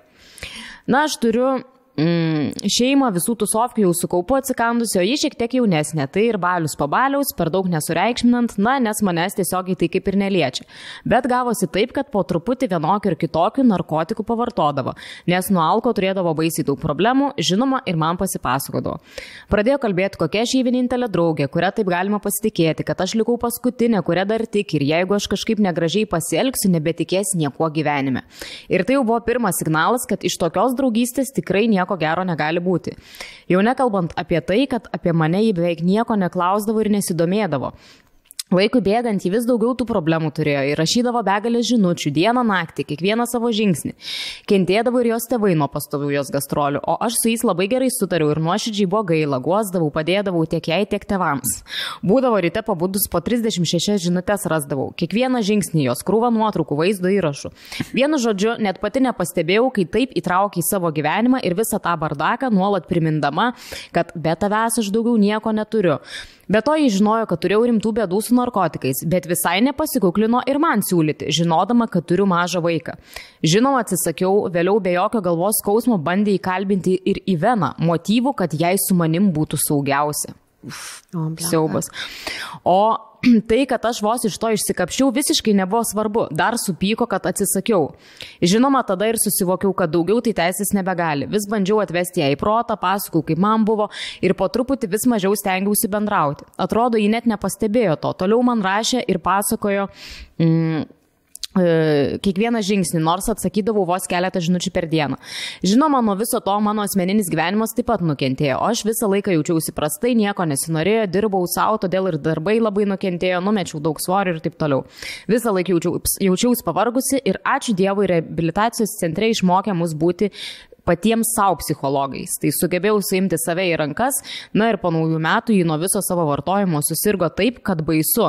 Jos mama mane pasikvietė, jai buvo labai blogai ir pirmą kartą pasielgiau teisingai mūsų šitoje draugystėje, nes pasakiau jos tėvams, kas vyksta. Žinoma, jį labai ant manęs pyko iš pradžių. Atsidūrė ligoniniai, po jos vėl bandė manipuliuoti, neva aš jos angelas sargas. Bet na, aš pati juk viską jau praėjus ir visi tie dalykai man jau žinomi. Nebegodžiau jos, ji ištisai isterikavo, verkė, kaltino mane dėl visų savo problemų, kad aš sugrioviau jai pasitikėjimą visais žmonėmis ir kokia aš esu bloga. Kai pasakiau, kad bendravimas su ja daro neigiamą įtaką mano šeimai, mano darbui ir psichologiniai būsenai, ji nesiklausė, vis tiek parašė, bent jau ne iš ryto galėjai man nuotaiką sugadinti. Aš žinau, kad aš jį brangi, jį iki dabar man kartais rašo, bet nutraukti šitą draugystę buvo geriausias sprendimas šiais metais. Labai greitai atsigavau, vėl turiu jėgų. Moralas, toksiški santykiai gali įtraukti, net nepastebint. Ir visada atkreipkite dėmesį, kiek kitas domisi jumis, kiek pasakoja apie save ir kiek klausosi jūsų. Tai bus pirmas signalas suprasti, ko verta yra draugystė. Jeigu jūsų energijos reikalauja daug daugiau nei kad atiduoda, dėja, bet laikui bėgant gali būti liūdnų pasekmių. Tai žodžiu, tiesiog norėjau pasidalinti savo patirtimi. Ačiū labai. Ačiū labai už tokį atvirą. Jo, labai atviras ir Šiaip, manau, labai tokį paprastą, gerą patarimą pasakė pabaigoje, kad iš tikrųjų pirmiausiai, ką reikia atkreipti dėmesį į tai, kiek žmogus domisi tavimi ir kiek pats kalba ir kiek išklauso tave. Čia yra toks pirminis jau kabliukas. Jeigu pastebi, kad žmogus visiškai tavęs nesiklauso, o kalba vien apie save, tai jau yra pirminis toks, sakyčiau, signalas. Ir labai daug narcisizmo tame yra. Irgi man yra buvę atvejus tuo, kad tavęs visiškai nesidomi tuo, kuo tu gyveni. Dažniausiai pasako tik tai apie save, apie savo problemas arba savo pasiekimus. Ir tu tokiam antram plane gauniesi. Ir tas yra irgi labai toksiška, nes tada galvoji, kad tu arba esi kažko labai prastesnis, ne? Kad tu tuo metu gyvenime to paties nedarai arba neturi tokio pasisekimo, ne? Arba jautiesi toks kaip antrarūšis, nereikalingas toj draugystėje, kad tiesiog ateini išklausai ir išeini, tavo darbas atliktas, o kas truputį paklausys manęs, nes ir aš turiu kažką, žinai, pasidalinti ir įsilieti. Tai čia labai toksiška, manau. O aš labai didelį manipuliavimą matau. Kažkaip akivaizdu, kur ta jos draugė bandė ją pastatyti tokius rėmus, kad jeigu ne tu, tai aš jau nieko daugiau gyvenime netikėsiu, nepasitikėsiu. Nu, tai vos nežinai, visą angelas sargas ir nuo tavęs priklauso mano gyvybė. Visą savo gyvenimą ant vieno žmogaus atsakomybę už jį užkrauna. Tipo, nu, jeigu tu man pašiksi, tai jau aš nieko nebetikėsiu. Nu, taip negalima daryti. Nu, ir ypatingai, kad žmogui, kuris ten susitvarkęs priklausomybės problemas, siūlo narkotikų ir dar supyksta, kad nesutinka, tai čia yra... Mane nutrenkė elektra ką tik, siaubas. Tai va, čia tai yra. Tai čia yra tai yra elektros nutrenkimas. Tai va, kaip matom, tų manipulacijos, toksiškumo būdų yra labai labai daug ir įvairiausių. Ir liūdna, kai tai tęsiasi labai ilgą laiką, iš tikrųjų. Čia realiai reikia mokėti paleisti ir išeiti iš tokio pat santykio, kaip, nežinau, turėti toksiškus santykius su vyru, žinai, arba kitų vyru ar kitą moterim. Bet tas pats gali visiškai būti tiek su tavo draugais, tiek net su tėvais. Taip, ir čia iš tikrųjų irgi labai teisingai pasakyta, kad tu dažnai gali net nepastebėti, kaip įtraukia žmogus į savo gyvenimą ir savo problemas tiek, kad va būtent tai pradeda jau kenkti ir tavo asmeniniam santykiam, ir tavo darbui, ir tavo sveikatai, ir tavo gyvenimui iš esmės. Reikia labai atsargiai. Aš žaviuosi ir šitą moterim, ir ta kita, kur tu skaitai laišką, kad kažkuriuo metu tu supranti, kad tu esi labai stipriai įtrauktas į kito žmogaus gyvenimą ir kad apsaugant save, tau reikia iš šitos draugystės. Bet dažnai tu nesupranti, va čia ir yra. Kaip tu suprasi, aš manau, kad tas supratimas ne tai, kad jis ateina, bet gal ta emocija labiau, tas toks kaip šūdo jautimas, žinai, kad tu kiekvieną kartą blogai jautiesi, gal tas, nes pavyzdžiui, jeigu žmogus yra labai altruistiškas, ne, ir linkęs padėti kitiems, tai tu gali taip išmanipuliuoti to žmogum, kuris net gali būti priklausomas nuo tavo problemų, priklausomas nuo tavo gyvenimo. Tai kaip vat iš to išeiti? Žinai, tas suvokimas kartais ir neteina, kartais reikia pagalbos iš šono. Ir čia yra labai liūdna iš tikrųjų. Taip yra. Tai va, tokia sudėtinga gan tema, liūdnoka tema, bet manau labai gyvenimiška ir labai dažnai pasitaikanti. Tai aš šitoj vietoj rezumė sakyčiau, kad reikia būti to biški savanaudžiu šitoj vietoj. Ir visada, jeigu galvojat, kad kažkas yra ne taip, kažkas jums nepatinka, kaip jaučiatės tuo metu būdamas su to žmogumi, ką galvojate apie save tuo metu, apie savo gyvenimą, apie to savo pasirinkimus, kaip sakiau, tai turite gerai pagalvoti apie tą emociją ir suprasti, kad kažkaip reiškia, tas žmogus įsiverčia blogai jaustis. Ir kažką reikia dėl to daryti, kad tai nesitęstų. Nes tai irgi priveda prie tokių dalykų. Gali daug labiau pradėti savimi nepasitikėti, net bijot imtis kažkokių dalykų, arba kaip tu sakei, kad nori prilygti kažkokiu, bet žinai, kad niekada neprilyksi ir tas lyginimas jis irgi yra labai toksiškas dalykas. Tai gali labai pakenkti jūsų psichologiniai sveikatai, tai tikrai nuoširdžiai linkiu, šioje vietoje reikia pabūti savanaudžiu. Mes turim kitą dar įdomų labai laišką iš kitos pusės barikadų. Ieva, gal tu nori paskaityti jį? Taip, aš noriu paskaityti. Labai gerai. Sveikos merginos, tik išgirdus temą, pirma mintis į galvą atėjogi ne toksiškos draugės mane supa, o kad aš pati esu toksiška. Aš pati turiu tokius veido bruožus, kad iš šono atrodau, jog esu labai bjauri, pikta, visada pikta. Sveika atvykus į klubą. Bet kad esu paprasta ir visai draugiška, tai žmonės dažnu atveju nusprendžia su manim pabendravę. Tik dėja neturiu aš tų draugų. O kodėlgi taip yra? Gi todėl, kad kažkokios patirtos vidinės emocinės traumos vis išlenda ir tada įsijungia kažkoks savisaugos instinktas pas mane atsitraukti, kol žmogus manęs dar nenuvylė. Tas nusivylimas pirmiausia atsiranda tada, kai pajauti, kad bendraudamas žmogus kažką apkalba, su kuo bendrauja. Ir man visada pirma mintis, kad jis apkalba jam mane. Betgi mes visos kažką apkalbam. Tai kur problema? Gal tai jau šizofrenijos požymiai, o ne toksiškumas. Nežinau, bet turiu šią bėdą pati pasitraukti iš draugų rato. Geriau sėdžiu viena namuose arba su savo šeima.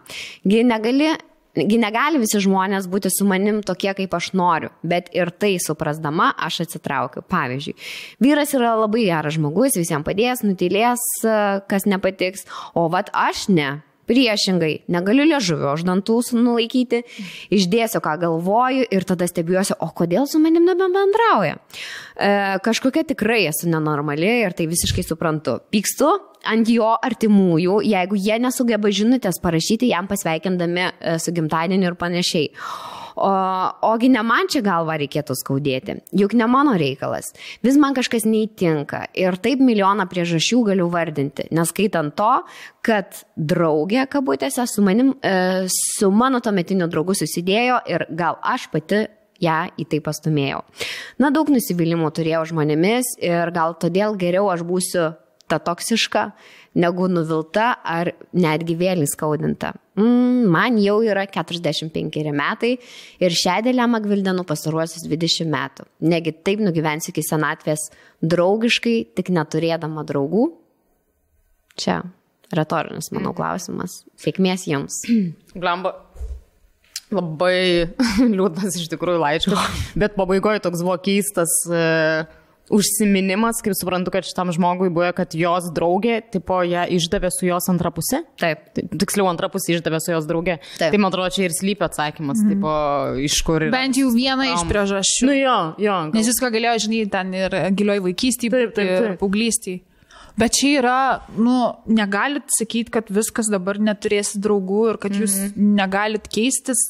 Aš iškart apie tai, kai skaitai šitą laišką ir kai jau per visus šitos įvykius, aš pagalvojau, tikrai reikia terapijos, realiai nueit pas psichologą ir išsišnekėti, gal atrasit tą kampą arba tą tiką to tokį, nuo ko viskas prasidėjo ir kodėl tai vyksta, kodėl būtent jūs norit pasakyti tam tikras pastabas, kodėl jūs pastoviai bėgat nuo žmonių prieš jiems įskaudinant, kodėl jūs visat galvojat, kad jūs kažkas apkalba, nes už to kažkas slypi. Taip, čia jau vaizdu. Aš tai tikrai linkiu ne šiaip kvestionuoti save tos 20 metų, kur sako, būtent. O tiesiog nueiti pas profesionalą, kad jums padėtų atrasti priežastį ir galbūt tada suprasit geriau, kaip keistis pačiai, kaip keisti tam tikrus poelgius ir patį požiūrį turbūt iš žmonės. Taip, ir šiaip, kaip susitaikyti su ten, tarkim, tom praeities kažkam traumom, ten ar išdavystėm ir įskaudinimais ir supras, kad kad nesat atleidus nei tam vyrui, nei tai draugai ir šitas netleidimas jūs vis dar lydi iki dabar, kai jums jau yra 45 metai. Ir supras, kad vieną kartą, jeigu įvyko toks dalykas, tai visiškai nebūtinai tai įvyks ir kitus kartus. Aišku, tikiu, kad sunku. O man kažkaip, kai šita moteris parašė, kad, žodžiu, nelaikau liežuvio už dantų, norisi čia įgelti, klausinėjau, kodėl tie žmonės nepasveikino mano vyro su gimtadieniu ir panašiai. Tai man kažkaip turiu savo artimam rate, manau, kad labai panašų žmogų ir aš visą laiką galvodavau, kad tas žmogus nejaučia takto, žinot, kaip sako, kur, tiesiog tu nejauti ribų, ką tu gali kitiems žmonėms pasakyti, ką nepasakyti ir labai dažnai tuo savo pasakymu tokiu kitus žmonės įskaudini. Ir tik dabar supratau, kad visas šitas reikalas ir vadinasi toksiški santykiai. O tik dabar, šiuo metu, išsianalizavau visą šitą dalyką. Jo, aš tai manau visiškai pritariu, kad reikalinga tiesiog psichiatro, psichologo pagalba, pabėgti nuo to praeities kažkokios traumos, šešėlio, skaudžių išgyvenimų. Nes jeigu praeitį tai pasikartoja, tai tikrai nereiškia, kad dabar pasikartos ar ateityje dar pasikartos. Kaip matau, kad jūs turit puikų draugą, jūsų vyras. Tai aš nemanau, kad jūs esate vieniša, turit jūs draugą, gal nevertinat, gal jūs jo nepriimat kaip draugo. Šiaip va tokie dalykai, kaip mes niekad nesam kalbėję apie praeities traumas arba kažkokias neigiamas emocijas, jausmus, kurios dažnai žmonės labai užspaudžia savyje ir daugybę metų nešiojasi, kol tau iššauna tos traumos, vaikystės, paauglystės ar kažkokie užslėpti dalykai, iššauna tuo visų nerimo priepuoliais, ką mes dabar vadiname. Tai va čia ir yra tas visas mūsų užslėpimas ir bandymas kažką pamiršti. Mums nieko nereikia pamiršti, mums reikia tiesiog išgyventi to emocijoje ir paleisti. Nes jeigu tu nepaleisi, tai tada žinokit, įsisprogina smegenys su visais šitais nerimo priepuoliais. Ir ne tik žmogus gali būti labai piktas pasidaryti ir išlieta pykti visai su tuo nesusijusių žmonių ir skaudinti kitus žmonės gali. Taip. Ir labai daug tokių yra dalykų. Ir aš pastebėjot ir anksčiau, kai sakai, dažnai, kodėl žmonės rašo piktus komentarus. Arba ten kažkaip, dabar aš pagalvoju apie tą savo kaimynę, kuri nesisveikino, arba kuri tam gal mėgsta kažką irgi užvemti. Tai kartais reikia suprasti, kad ta emocija, jeigu tuo metu žmogus supyksta, ją reikia tuo metu ir išgyventi. Jeigu tam žmogui kažkas labai nepatinka tuo metu ir supyko, ir jeigu tau lygiai tas pats atsitiko, vietoj to, kad ne, man reikia viskas, ne, aš negaliu pykti dabar, man reikia mesti šitas mintis, man reikia galvoti apie gerus dalykus, tai vietoj to reikia tiesiog išsiliet, supykt, gali apriekti save, gali kur nors įsirėkti miške, nes tai yra daug sveikesnis būdas, kaip susitvarkyti su emocija, negu už tą zen, man reikia būti zen ir tada visas tas pyktis kažkoks liks viduje. Viskas viduje lieka kol to neįsisprogdini kažkokiu būdu. Aš įdomu, podcast'ą klausau šitą temą ir aš supratau, daugelį atvejų aš taip darydavau ir kad tai, nėra gerai. Šiaip aš tas žmogus, kur emocionalus labai yra ir kartais man tas emocijas sunku suvaldyti, kartais aš labai galiu supykti ir parodyti, kad supykau ir panašus dalykai, aš džiaugiuosi, kad tai turiu, bet yra tam tikrų dalykų, kur jauti, kad tai yra nelaikas ir ne vieta, kad tu gali ką nors įskaudinti, įžeisti, tipo tuo metu pykti arba tiesiog nori pasilaikyti savo. Ir iš tikrųjų tai yra nesveika, tai yra labai blogai, ypatingai jei tai tęsiasi ilgą laiką.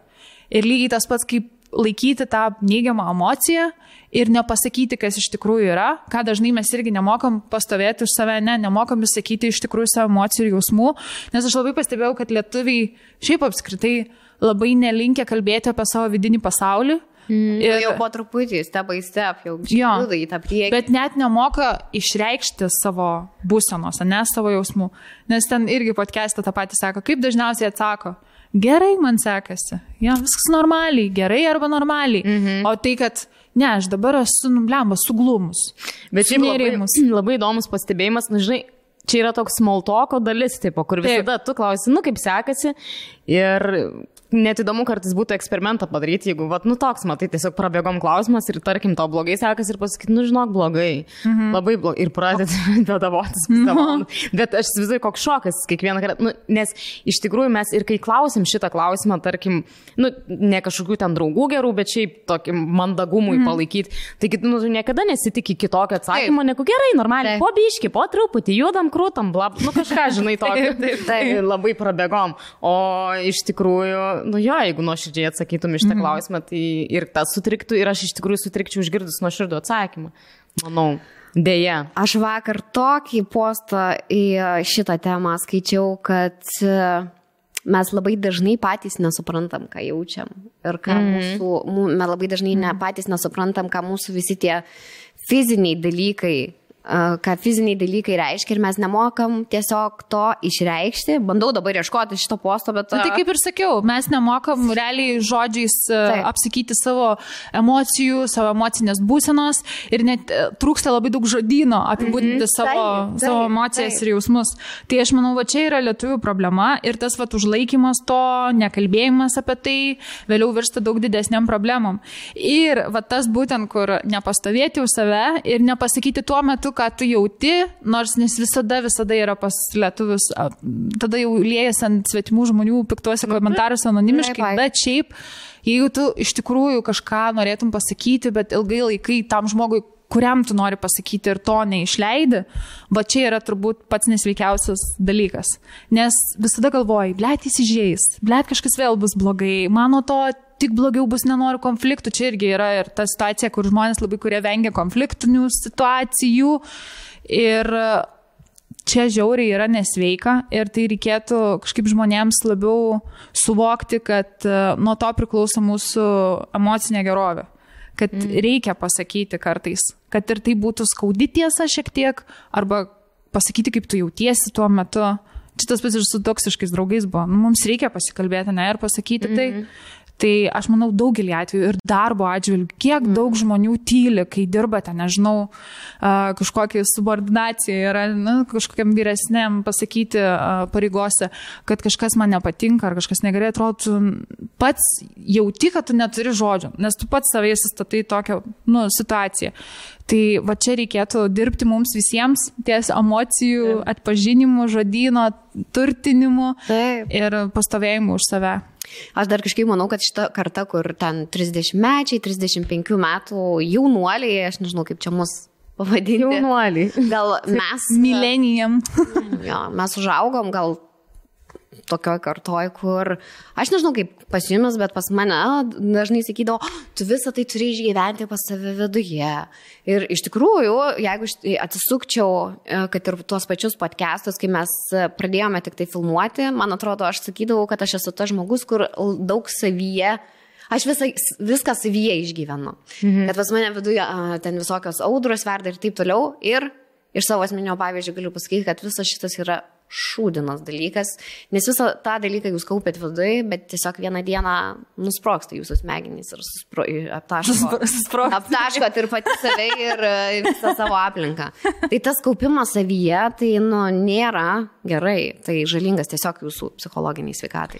Aš šiaip dar noriu užsikabinti iš tokio, ką iš tikrųjų dažnai girdžiu ir mes netgi šnekam, kad jo reikia suprasti, iš kur tai kyla, išgyventi tas emocijas ir paleisti. Aš niekada nesuprasdavau, ką reiškia paleisti, kaip aš galiu paleisti. Ar yra pratimas, kad aš kažką paleisčiau, nes man šitas visada, kur jūs turite ten, žinai, tarkim, aš randu kažkokią problemą, ar ten traumą praeities, kaip man, blėt, ją paleisti? Išgėdėti reikia. Išgėdėti, turbūt toks yra, nes yra įdomi diskusija kartais vyksta, kur kiti, yra skirtingi tie psichoterapijų tipai ir kai kurie, pavyzdžiui, yra kaip tik priešininkai to, kad nafik čia murgdytis po tas pačias traumas, vėl išgyventi, knystis, išgyventi ten tos skausmą ir taip toliau ir panašiai, ir kad atseit nuo to nei kiek negeriau. Aš šiaip manau, kad geriau tikrai, bet still aš nesu atradus, ką reiškia paleisti. Žinai, ką aš tau pasakysiu, aš, kai lankiau visas šitas savo intensyves terapijas, buvo tam tikri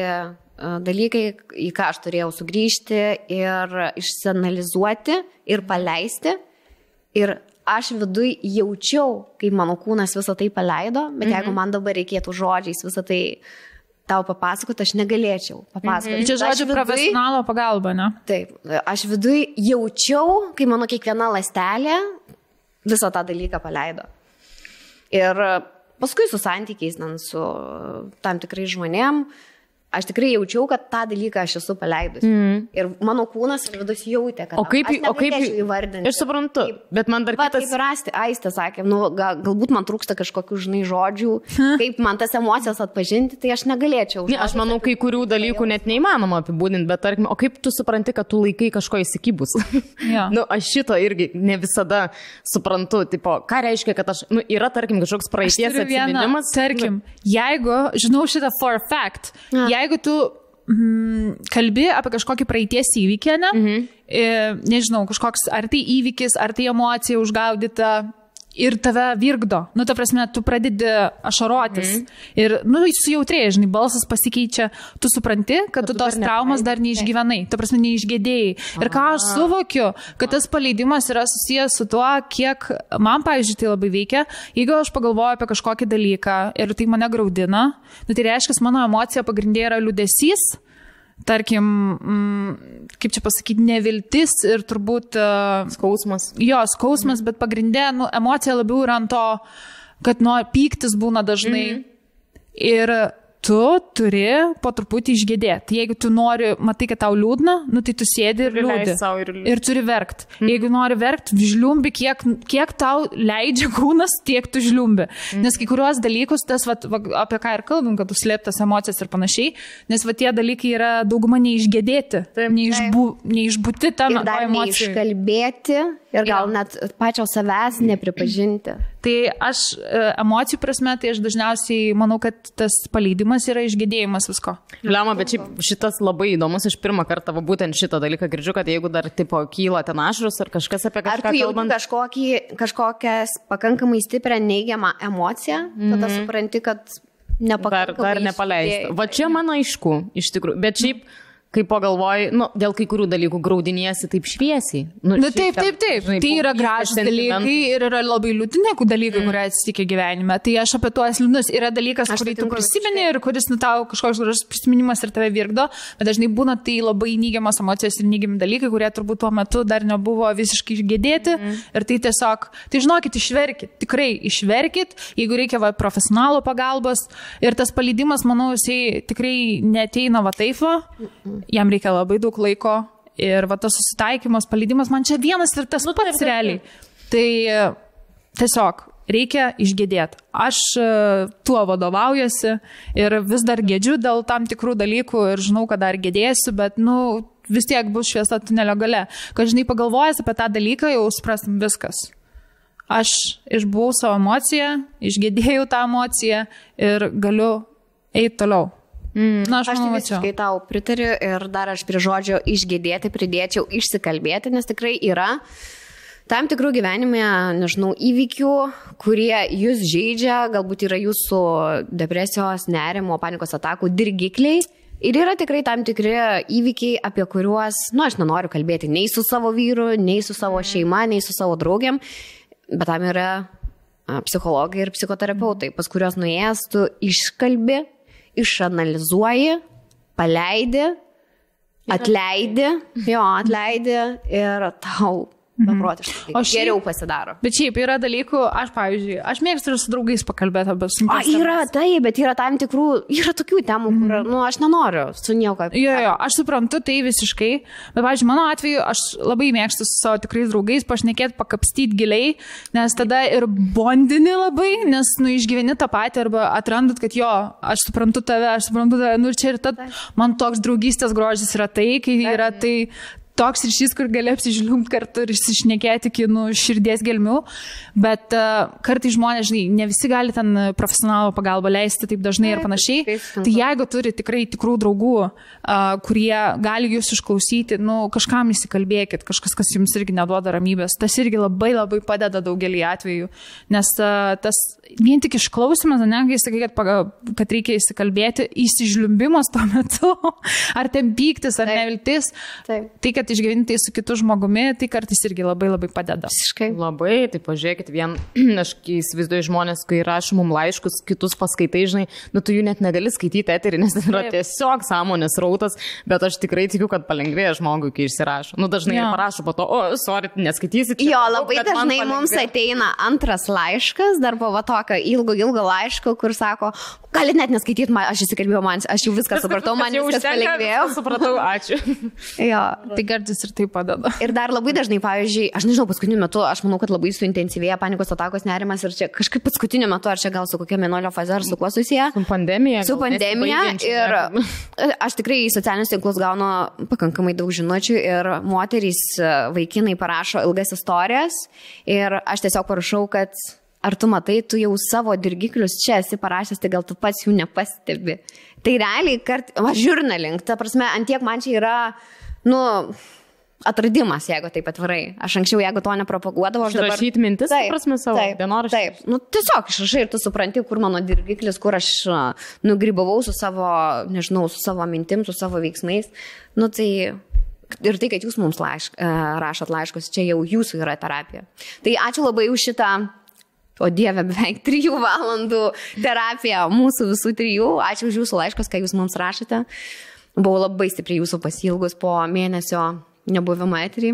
O žinot ko, aš pasilgau? Saulės ir fucking atostogų. Tai aš negaliu sulaukti, kol turėsiu šitą savo atostogų laiką ir galėsiu chillint prie saulutės, prie vandens. O Dieve, kaip aš šitą laukiu. Aš apsiverksiu tiesiog kaip laukiu. Aleliuja. Aleliuja. Aleliuja. Ačiū, kad žiūrėjot. Ate.